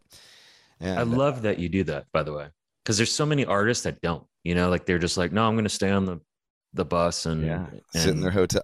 You know, so many of my, you know, sometimes band members just like sit in their fucking hotel room for 24 hours and they're like, I'm fucking bored. I'm like, oh, you're bored because you're sitting in your fucking hotel room. Like, yeah. No, I'm the same way, man. Like I did a tour a few years ago in Europe with Mika's Murder, and I got to a point where they just knew to take my bag. I was always going to leave it at the door wherever we were, hotel, whatever. Leave it at the door. Just take my bag, put it in the van, bus, whatever, and they'll just reach out to me. I'll send them a pin drop where I was in the city, you know, 6-7 hours later, and they would come pick me up before we like moved on to the next spot. Oh, right. That's just how we rolled, because it's like, I'm not, just because you guys want to sleep and I don't know, do nothing, whatever the fuck you want to do. Yeah. You know, take your time, eat breakfast. That's fine. Do your thing. But like, I want to go explore, because I don't know if I'm going to be here again. I don't know if I'm interested in coming back here. And to me, it's like I said, tour is kind of a sampler. You know, I'm like, there's been some cities that are so good. I'm like, yeah, I got to make it a point to go back and really check it out for, you know, a week or two, whatever. Israel was wild because it's you know, I'm not a religious dude. So like whatever anybody believes, I'm just like, whatever, that's what you believe. Cool. I don't believe that, but that's cool if you believe that. And, you know, so to kind of look at, you know, Israel in this dispassionate way, I don't have any feelings towards Christianity or Muslim or Judaism, anything. Like, you know, you get to the Wailing Wall, you know, and like if you get to the Wailing Wall, then it's kind of like you kind of go on this path that kind of leads you for everything. It's the path that Jesus carried the cross up, supposedly, and then it's got the church that's built on where the cross was supposedly, you know, so you get there and it's like there's the wall, and then the wall is divided by 3 giant, so like this is the wall this way, and then there's 3 giant walls going this direction that divide the wall so that each secular group can go pray at the wall. And along the wall, I mean, like it's fucking barbed wire and dudes with guns and fucking like to stop the people on either side of the other wall from fighting, you know, while they go to pray at the Wailing Wall. And I was just like, this is like, it's the same fucking wall. Like, this is the stupidest, this makes no goddamn sense. Like, but, you know, they've been fighting about it for, you know, hundreds or thousands of years, I guess, apparently. And, wow. And then you go out of the Wailing Wall, and that comes up the street that you supposedly carried. And you know, it sounds so great, like when you hear like, oh, this is the street where Jesus carried the cross all the way up, and you know, you're like, and then you get there, and it's like Subway, Pizza Hut, you know, get a smoothie, pomegranate, you know, like pomegranates are everywhere, so you can get like fresh pomegranates. And I was just like, right. You know, it's a t-shirt printing shop with you can get Jesus printed on a t-shirt. I was like, this is not like what you're saying, like, is not what you, I was like, this is not at all what I imagined. Like, this is right. You know, it just sounds like, so, you know, from a tourism, there's hells right there. Like the actual, you know, hell is supposed to be there, like this little area where they burned all these people alive, which is where hell came from.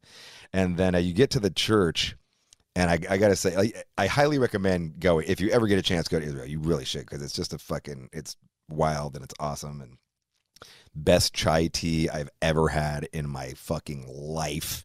Wow. You know, like just everywhere. But you get to the church, and the church is, so pretty much every religion that's ever existed in time has claimed some part of this church. And so you walk into the church, or it's like, you know, it's more like a cathedral, and there's like a 10 to 15 foot section that's been claimed by name your religion.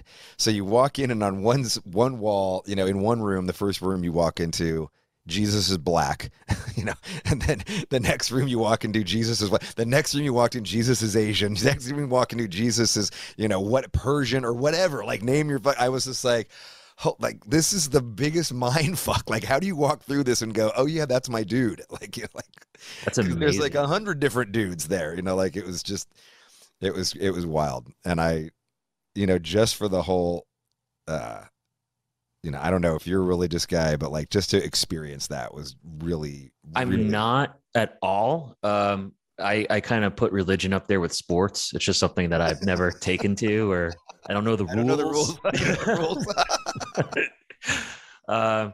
No, actually, my mom is she and my sister. They're very religious based and Catholic, I think. I don't know.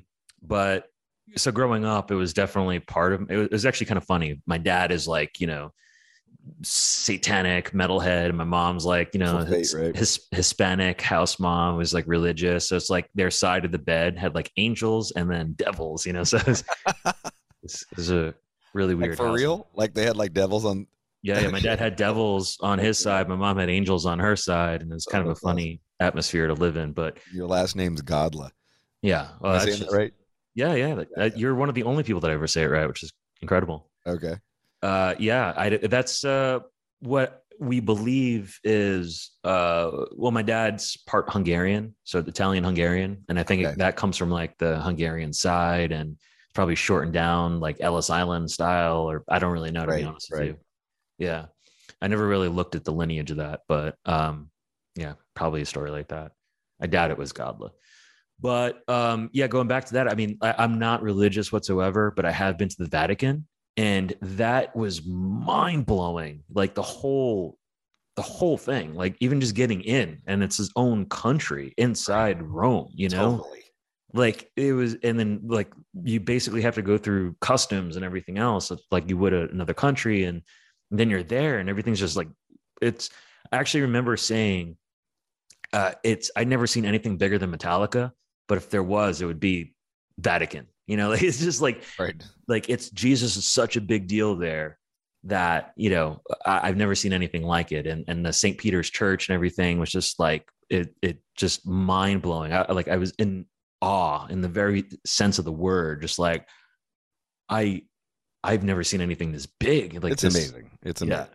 So yes, it's amazing to think like certain aspects of religion have done stuff like that could take your breath away. But in a lot of aspects, it's just like the blood that's been shed over it is just ridiculous to me, and probably why I never subscribed to any one of them. If I did, it had to go with one, it'd probably be Buddhism.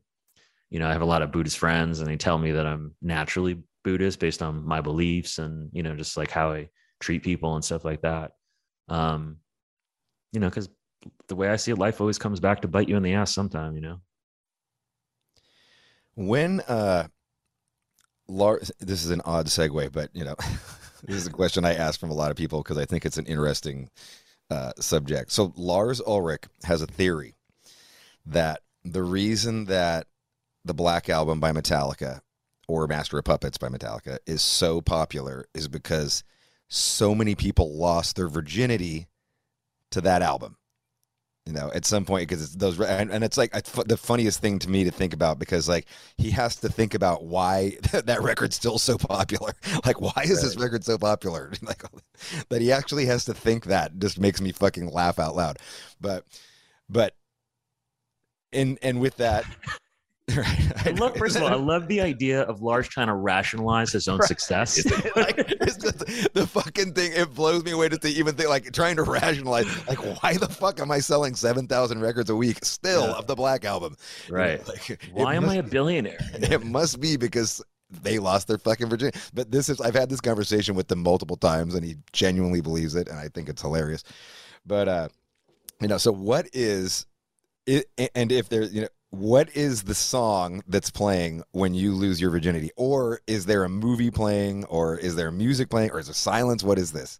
The first time you get laid? For me personally? Yes. Oh my God. I don't know if anybody wants to hear this. If, as I remember it, it was 311, and it wasn't my choice, but the girl's choice. So. Okay. Well, that was smart. That was smart. Yeah. Of course. It's always for the women, Right. Yeah. So 311, do you remember a song? Is it the Amber's album, or is it the No. first kind of those first big hits that they had? Yeah, it's Paint the scene for the listeners of No Fucks. I don't think they want that. They do. They do. I remember there was bunk beds involved. It's very sad. um, yeah, it was the 311 self-titled. So it's like the blue one that everyone knows with Down, the song Down and All Mixed Up and all that shit. Who knows? It might have been All Mixed Up, to be honest with you, playing, or, I don't fucking know. Yeah. But that was the album that was playing. Awesome. And certainly not Metallica. That would have been cooler, but I think that's a ridiculous notion, to be honest with you, because like at any given moment, people are losing their, like, how many, did he think every metalhead in the world was just waiting to lose their virginity for this album to come out and drop? Then no, that's ridiculous to think, Yeah. I mean, just over time, that like people are continually losing their virginity to this album. Like even now, because it still continues to sell so many, to even like, right now, as we're speaking, there is a 15-year-old kid.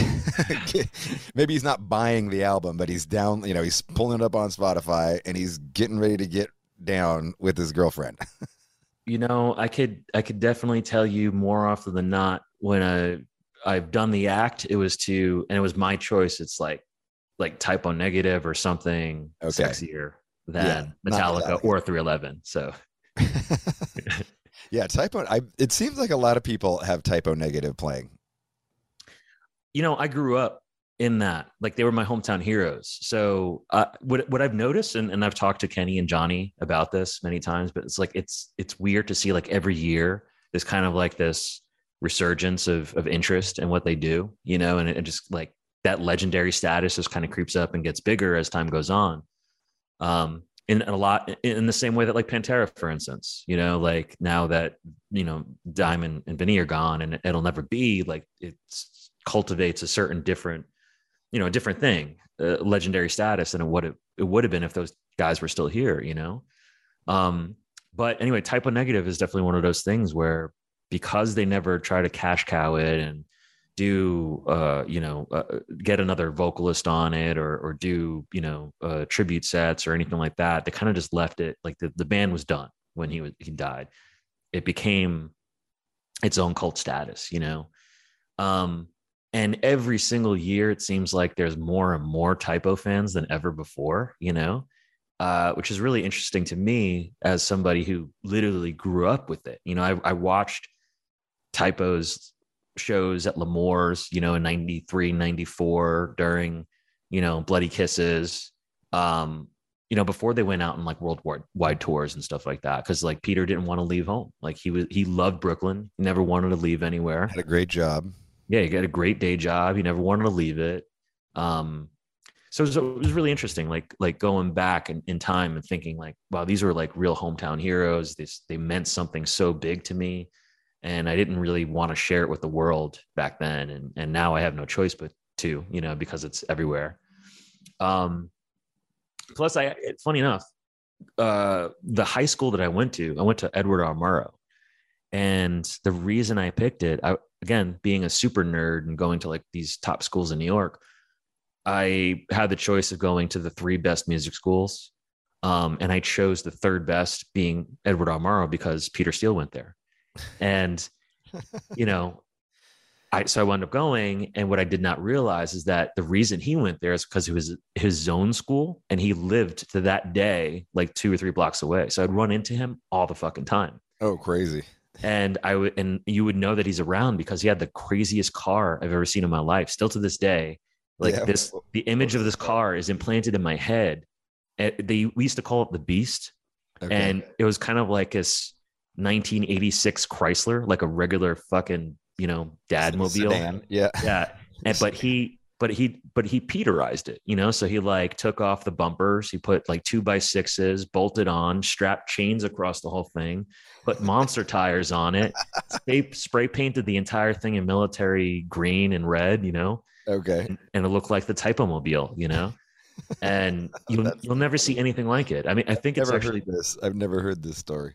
Dude, it's like that car, and even crazier. So his grandmother used to live a block away from me where I lived. So I would go to school, I would see him, and then I would get home on the school bus and I would see him again. And I'd be like, what the fuck? Is he following me? But it just happened that like, it's really weird that, his areas and my areas in Brooklyn totally intertwined. And, yeah, it was, I've run into him. I talked to him a couple of times, in like the bank and pizza shops. I'd see him doing everyday shit, like going grocery shopping and stuff like that. Actually, I'll tell you one of the craziest stories I have about Peter.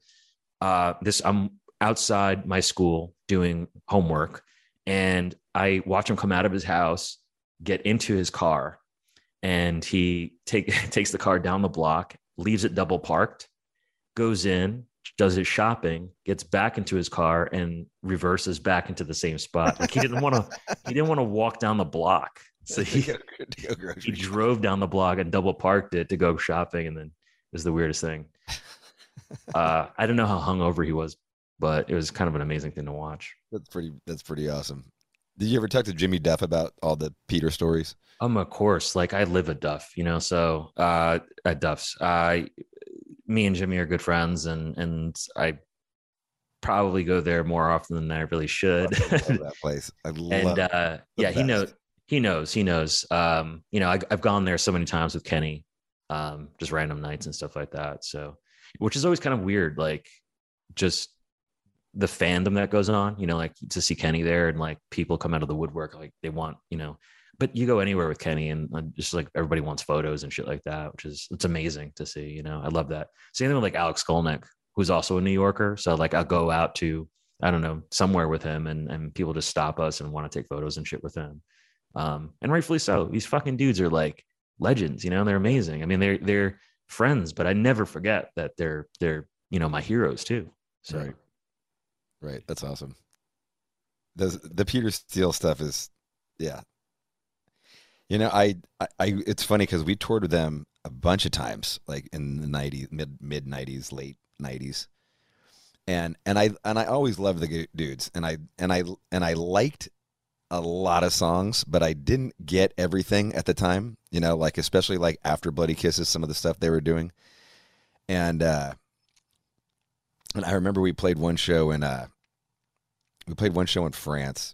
And I don't know why I think it was like festivals, and we all just did a big festival, and it was like Machine Head, Typo, and I can't remember who, Coal Chamber or something. And but I remember just like sitting there. We had already toured. We'd already done Ozfest. We'd already done a bunch of dates, and I just remember watching them at that Paris show, and like everything clicked. And this is probably 2 years after Bloody Kisses, so like. Or maybe even longer. What year was Bloody Kisses? 93. So yeah, so this is probably like 6 years after Bloody Kisses. Yeah, this is like probably 99. Okay. And so that was like around World Coming Down, which is like one of my favorite records that they've done. Yeah, and I finally got it. Like it all made sense, and I was like, oh fuck, like I totally get it. And I was just me standing on the side of the stage. Actually, I wasn't even standing on the side. I was standing on the side of the barricade, kind of near the crowd, like by the curtain or whatever. And I was like, fuck, this is so good. Like why did it? Like I was sitting there like kicking myself, going, why did it take you so long to get this? Like what the fuck, dude? Like this is so and I remember after that show we had a bunch of French wine, and Peter came back and he was like fucking carrying me like I was his wife. He's like carrying me like over the threshold, and he's a fucking huge dude. So. Yeah. And he's sitting there, and we always had a joke because I've always worn like bracelets forever, forever. I've had like just a giant handful of bracelets and stuff, and he'd always come up to me, and the joke was always, Rob, I love a man who can accessorize. Yeah. That was the kind of shit he would say all the time. Yeah. And those dudes, like, I think because of their music or the aesthetic of it, whatever, like people may not know how funny they are, and how really funny, dude. Like, yeah. Just super dry humor. Like you got every joke like 10 seconds later. Right. And not only, a lot of their music is tongue in cheek stuff, a lot of what they're talking about in their lyrics is jokes, and the entire persona of who they took on. Like we're talking about 4 Brooklyn boys, like a couple of fucking Brooklyn douchebags, or, I mean, that's what they sound like in real life. And then you get on stage and just have this like iconic Gothic atmosphere to it.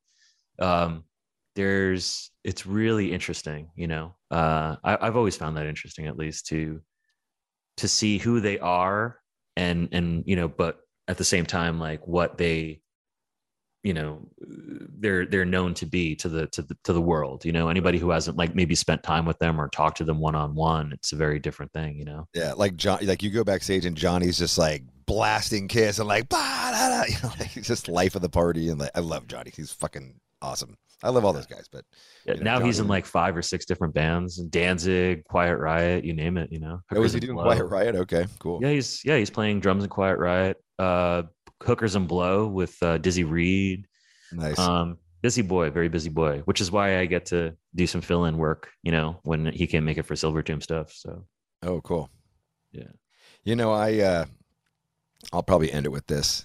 We've been talking for a while. I don't want to keep you forever, but I gotta say, I interviewed Trevor from Black Dahlia 5 or 6 months ago, or whenever. I don't even remember when it was. And I was doing some research on him and just listening to some podcasts and watching some podcasts. And I gotta say, your interview with him from like, I don't know, 5 or 6 months ago, it was not that far away from when we were talking, was one of the best interviews I think I've ever listened to. And I don't, like I only listen to interviews really because like of what I'm doing now. And like, I'm not that big of a, unless it's somebody I really want to like hear what they're saying, and that interview, granted there's obviously a great rapport between you two.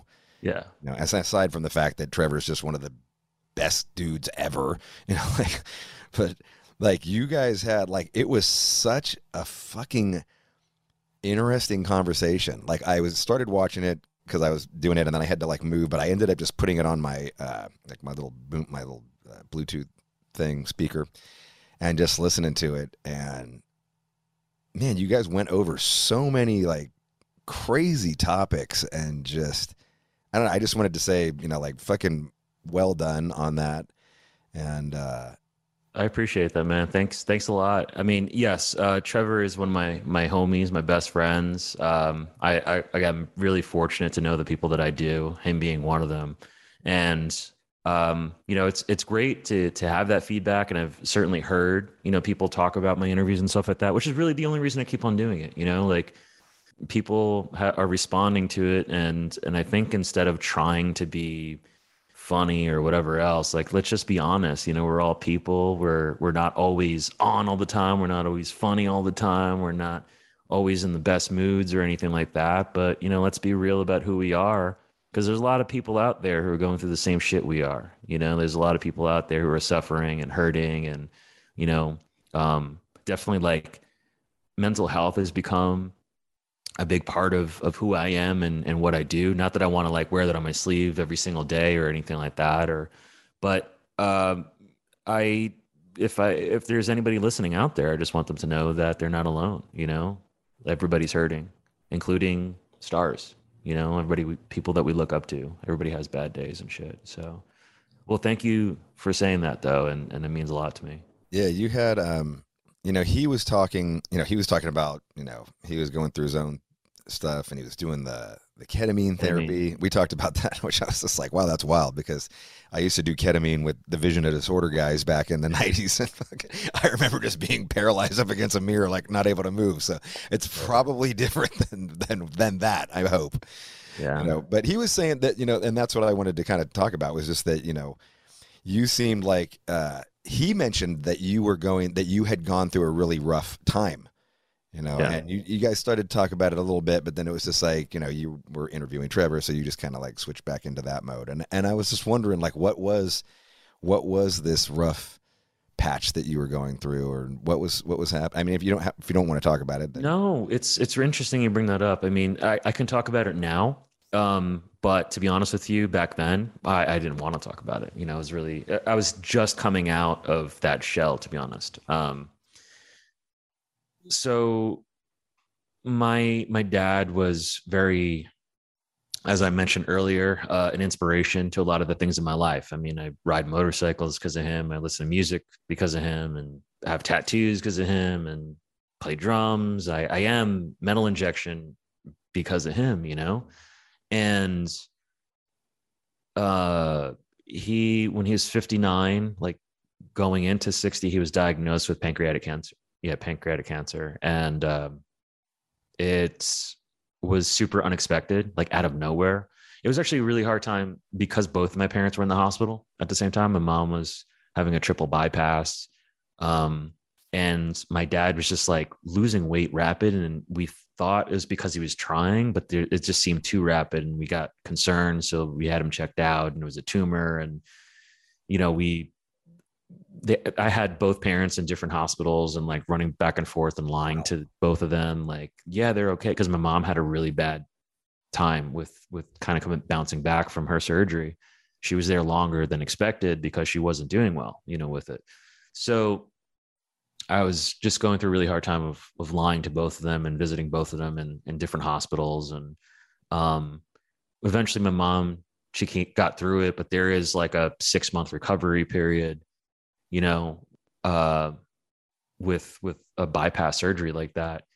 And in that time, you know, my dad just progressively got worse and worse. And, you know, it became, it's been the biggest fear of my entire life was losing my parents, you know, and death is something that I've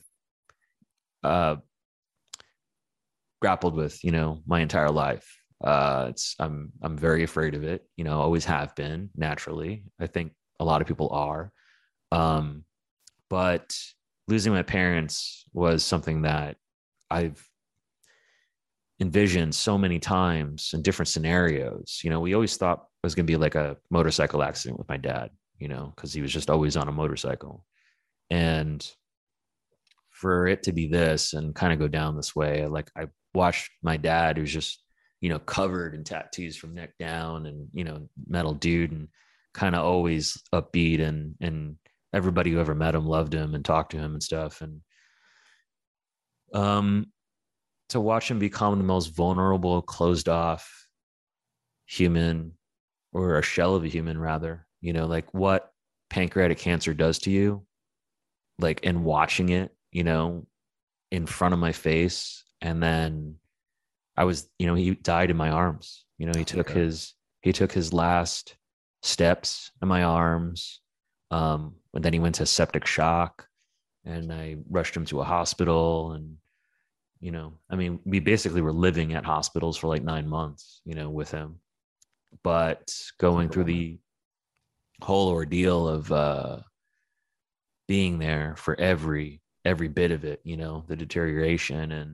And then I started Slay at home in some ways as a response to what was happening in quarantine, but also like my own psychosis. Like I started having like really, really severe panic attacks, and I was hospitalized 7 times because, like, you know, random people would find me in the streets fucking convulsing and shit, you know, and didn't know what to do. And I kept going to the hospital because I didn't know what was wrong with me. I just like, there's out of nowhere, I was just seizuring and stuff, you know?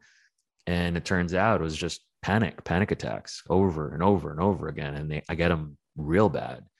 And, you know, the Slay at home thing was kind of a response to like trying to do something positive that my dad can watch, you know, before he goes, or maybe it was me trying to do something to make him proud or whatever. I don't know. Like, but it was like the entire 9 months was just like pain, nothing but pain. And I think what I know now is going through the trauma therapy, because I, you know, after all that happened, I fell apart, you know, and like I said, you know, he died in my arms.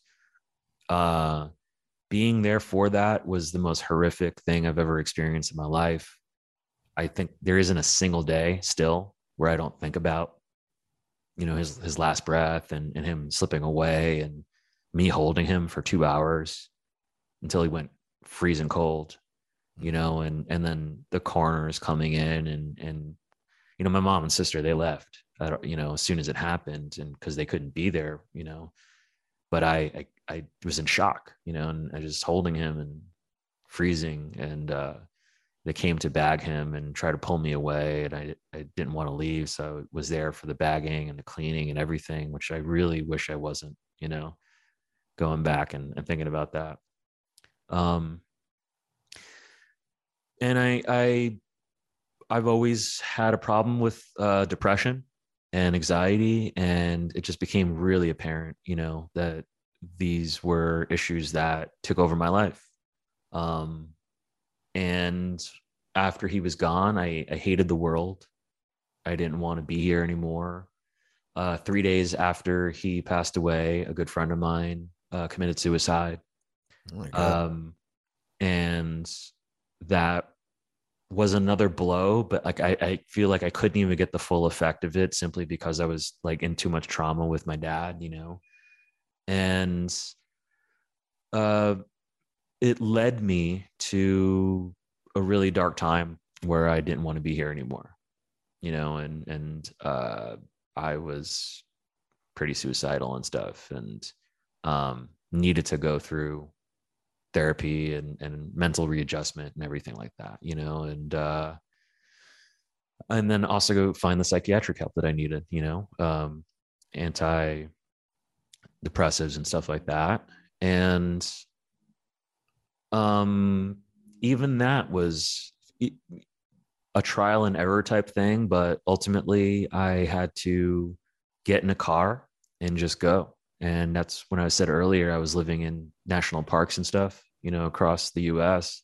Mm-hmm. It's honestly, I think that more than anything is what saved me, is just kind of going through this grounded, thing where I was just like feeling nature everywhere I went, and, remembering why I'm here, and why life is precious and what it's worth, and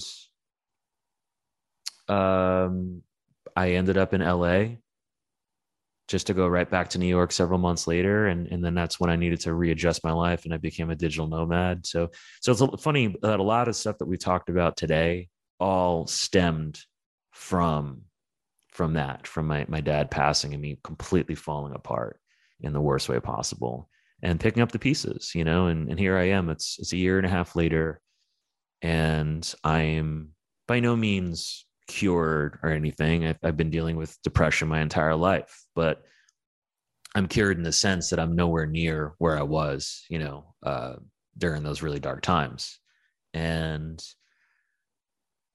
that was another thing, like when I started talking to people like Trevor and Dave Davidson and a lot of the guests that I had on, I needed a 6-month reset from talking to people, and interviewing people. And, because the last thing you think about is like, oh, well, I gotta fucking, promote this person's endeavor or whatever, Right. It's the furthest thing from your mind. And I don't want to have anything to do with that.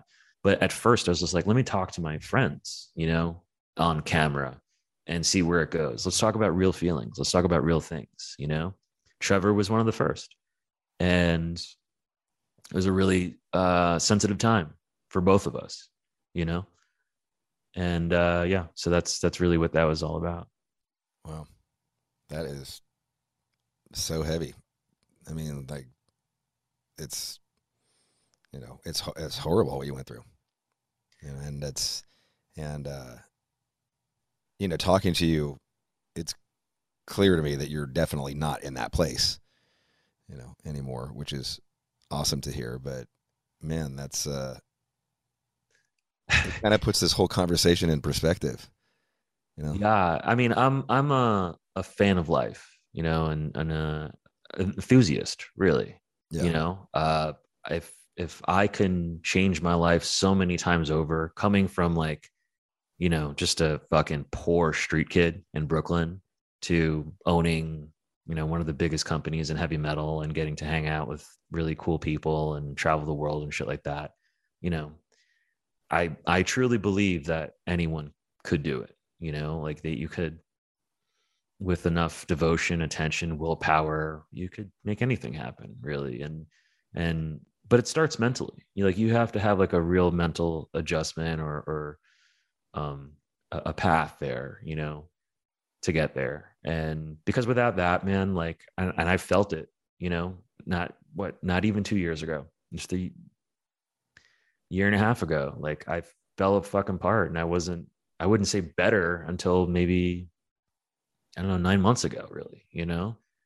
And this sounds like it was probably 6 months into the pandemic about. Yeah, which is strange to like have to go through all of this during the height of quarantine and Yeah. stuff, where we're being told not to leave your house and all this other stuff. And, Yeah. I mean, it's kind of lucky that you got to even hold your dad, really. that was a very, yeah, that was a hurdle unto itself, to be honest with you. Like, we couldn't see him for a month, and in that month he just got so much worse. So when I basically said, I don't care what the fucking doctors say, like, I gotta go see my dad. So because they were living in Pennsylvania and I was in New York, so I drove out to Pennsylvania, and I was just like, I haven't seen anyone in a month. No one's seeing anyone anyway. So if you guys are the only people that I am seeing, like, it might as well be my family, my parents. And yeah, every time we admitted him into the hospital, because he went into septic shock several times, it wasn't just like a clear decline. It was just like so many Right. events of like hope, and Right. just to be dragged back down again, and hope, and dragged back down again.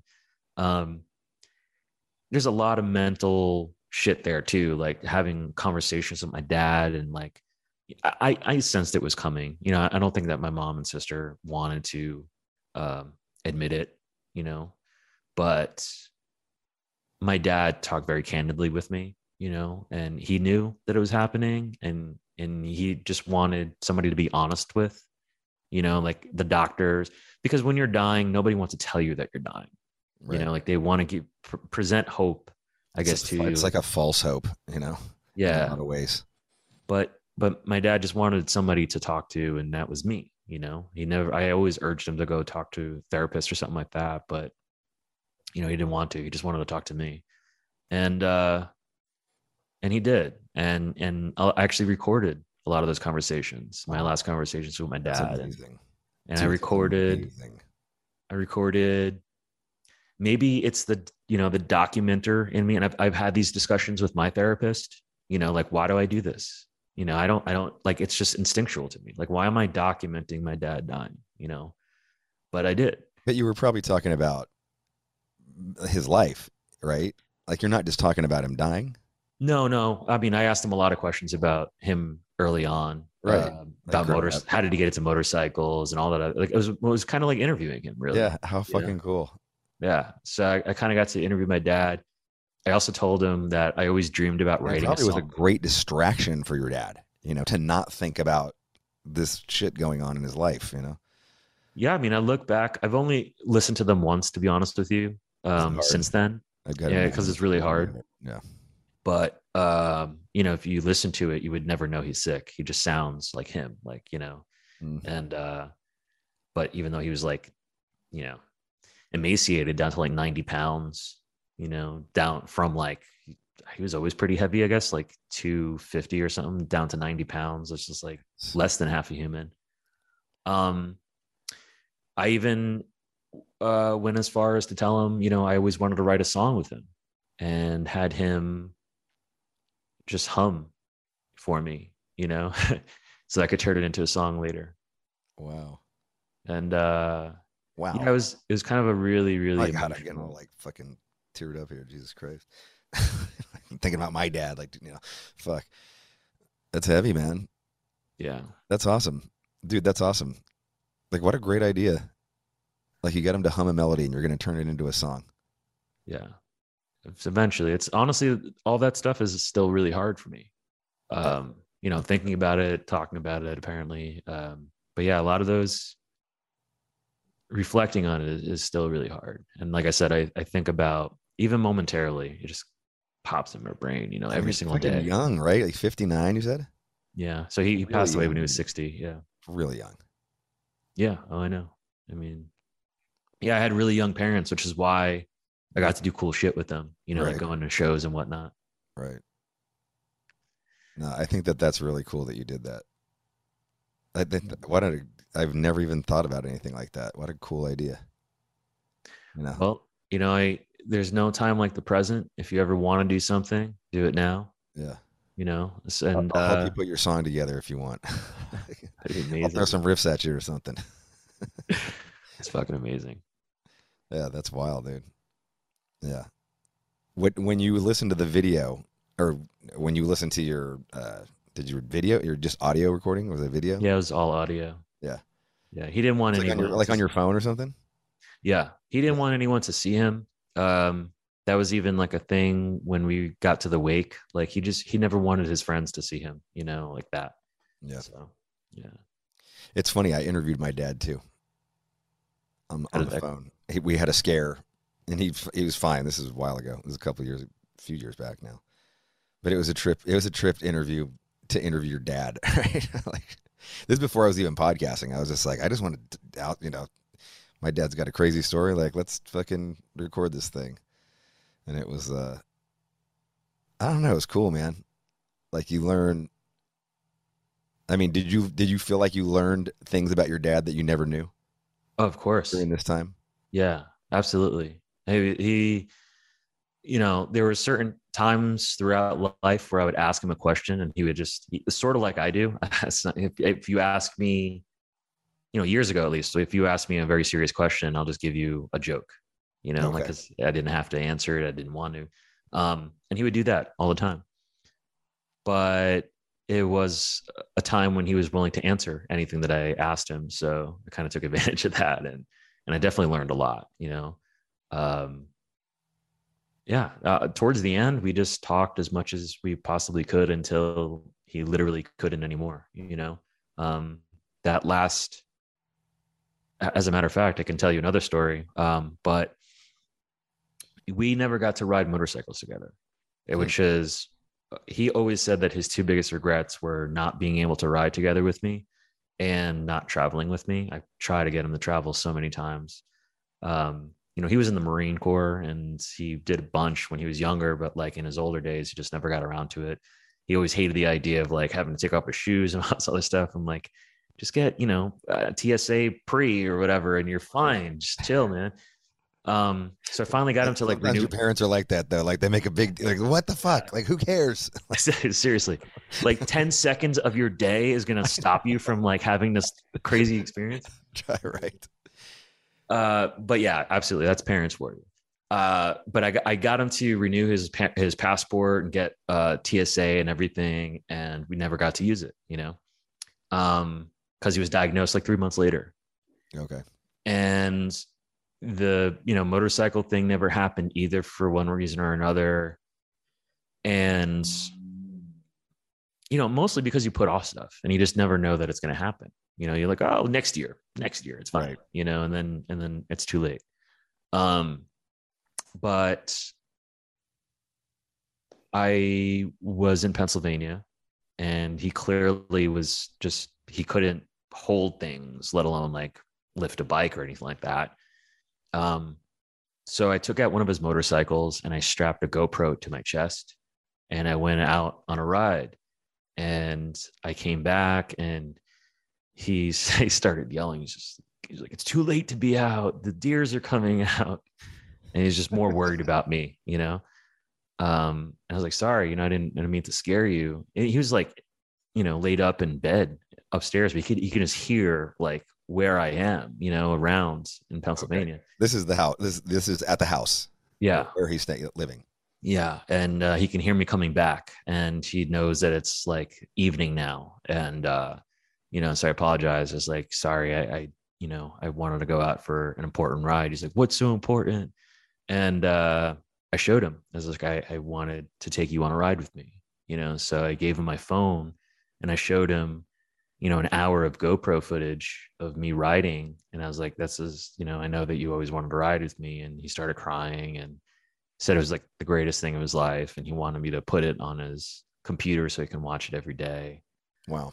And 4 hours later, he went into septic shock and he couldn't talk or walk or do anything anymore. You know, so I'm glad I got to do that at least. You know, Right. That's a great, man. What a good son you are. You know, like what a great memory to leave your dad. Yeah. Yeah. That's awesome, dude. That's a hell of a story, man. Yeah. That's a hell, dude. It's a hell of a story. I mean, you know, no one wants to think about their parents dying, and you know, like I'm sitting here thinking, you know, and I'm thinking of my dad. My dad's 85, you know, so like I get where he's got fucking COVID right now. Like my fucking jackass cousin gave him fucking COVID. Like went and visited him knowing he was sick. I was like, dude, what the fuck? Like, so mad at him, you know. But anybody listening, call your parents. right, totally right. Like call your parents. Tell your parents, you know. Tell your parents all the times that you did drugs. No, you don't need to do that, but tell them you love them. Ask them about all the times they did drugs. That is fun. That's a fun conversation. It is, isn't it? Yeah. Is this a time that you did that? Yeah, I did. Yeah. I asked my dad about drugs and drinking and different illegal shit he did. And, you know, because, you know, my dad, he was an MC, 1%er, right? So, you know, he's always an outlaw doing weird shit. I don't condone a lot of it, but, you know, he did it. And it's interesting knowing where he came from and knowing maybe why I am this way. I don't know. Right. Like it's shit you'd never ask your dad though. Right. Yeah. You know, Yeah. like, you couldn't just like under normal times be like, hey, so did you ever do cocaine or fuck hookers or, you know, whatever the fuck you asked. You know? Yeah. Yeah. All of it. Did he ask you these questions? No. And I don't think I would be ready to answer those questions either. You know what I mean? No. But maybe it's just where he was in life. Right. That allowed him to do that and break down those barriers and have a real conversation, you know? But that's not to say that, you know, if you ask your parents that they won't answer. Yeah. You know, because as what I've learned is I love to talk to older people. They have some really, I mean, we kind of make fun of the old people because of are set in their ways and, you know, right. whatever else. But like, listen, we literally stand on the ground that they've put down for us. You know, I'm a huge history nerd. And if you even look at life 100 years ago, a little over 100 years ago, you know, how different it was, how different of a country we were. You know, we didn't even have indoor fucking plumbing. Right. You know, refrigerator. Yeah. We're going back like the 1930s, you know, you know, the interstate system wasn't actually finished until like 1985. Right. Like we take these things for granted, but you know, it's not that far off. No. And our parents lived through a lot of this crazy shit that we can't even fathom. So it's worth talking to them and getting a different perspective. For sure, man. I tell you what, dude, this has been an awesome conversation. And Yeah. I really, you know, I want to thank you for opening up at the end here about everything that went on. I'm sure it was tough to talk about, but fuck, man, like that was rad. Oh, it's my pleasure. And thank you very much for, you know, for asking, I guess. I appreciate it. Yeah. I mean, I'd probably do something similar. Like if, you know, like the going on a motorcycle trip and just like getting the fuck away. Like I could totally relate to that. Sometimes it's what you need, man. You know, Yeah. just reset by yourself, get, you know, come in close contact with nature and start all over again. And yeah, nature has definitely become a massive part of my everyday. Like at least 10 to 20 minutes of my day has to be somewhere in a park in nature meditating. And that's how I feel right, you know? Well, dude, thank you for being on No Fucking Regrets. Thank you. It's an honor and a pleasure. Seriously. Ladies and gentlemen, the mighty Frank Godla, Metal Injection. Metal sucks. No fucking regrets! With Rob Flynn.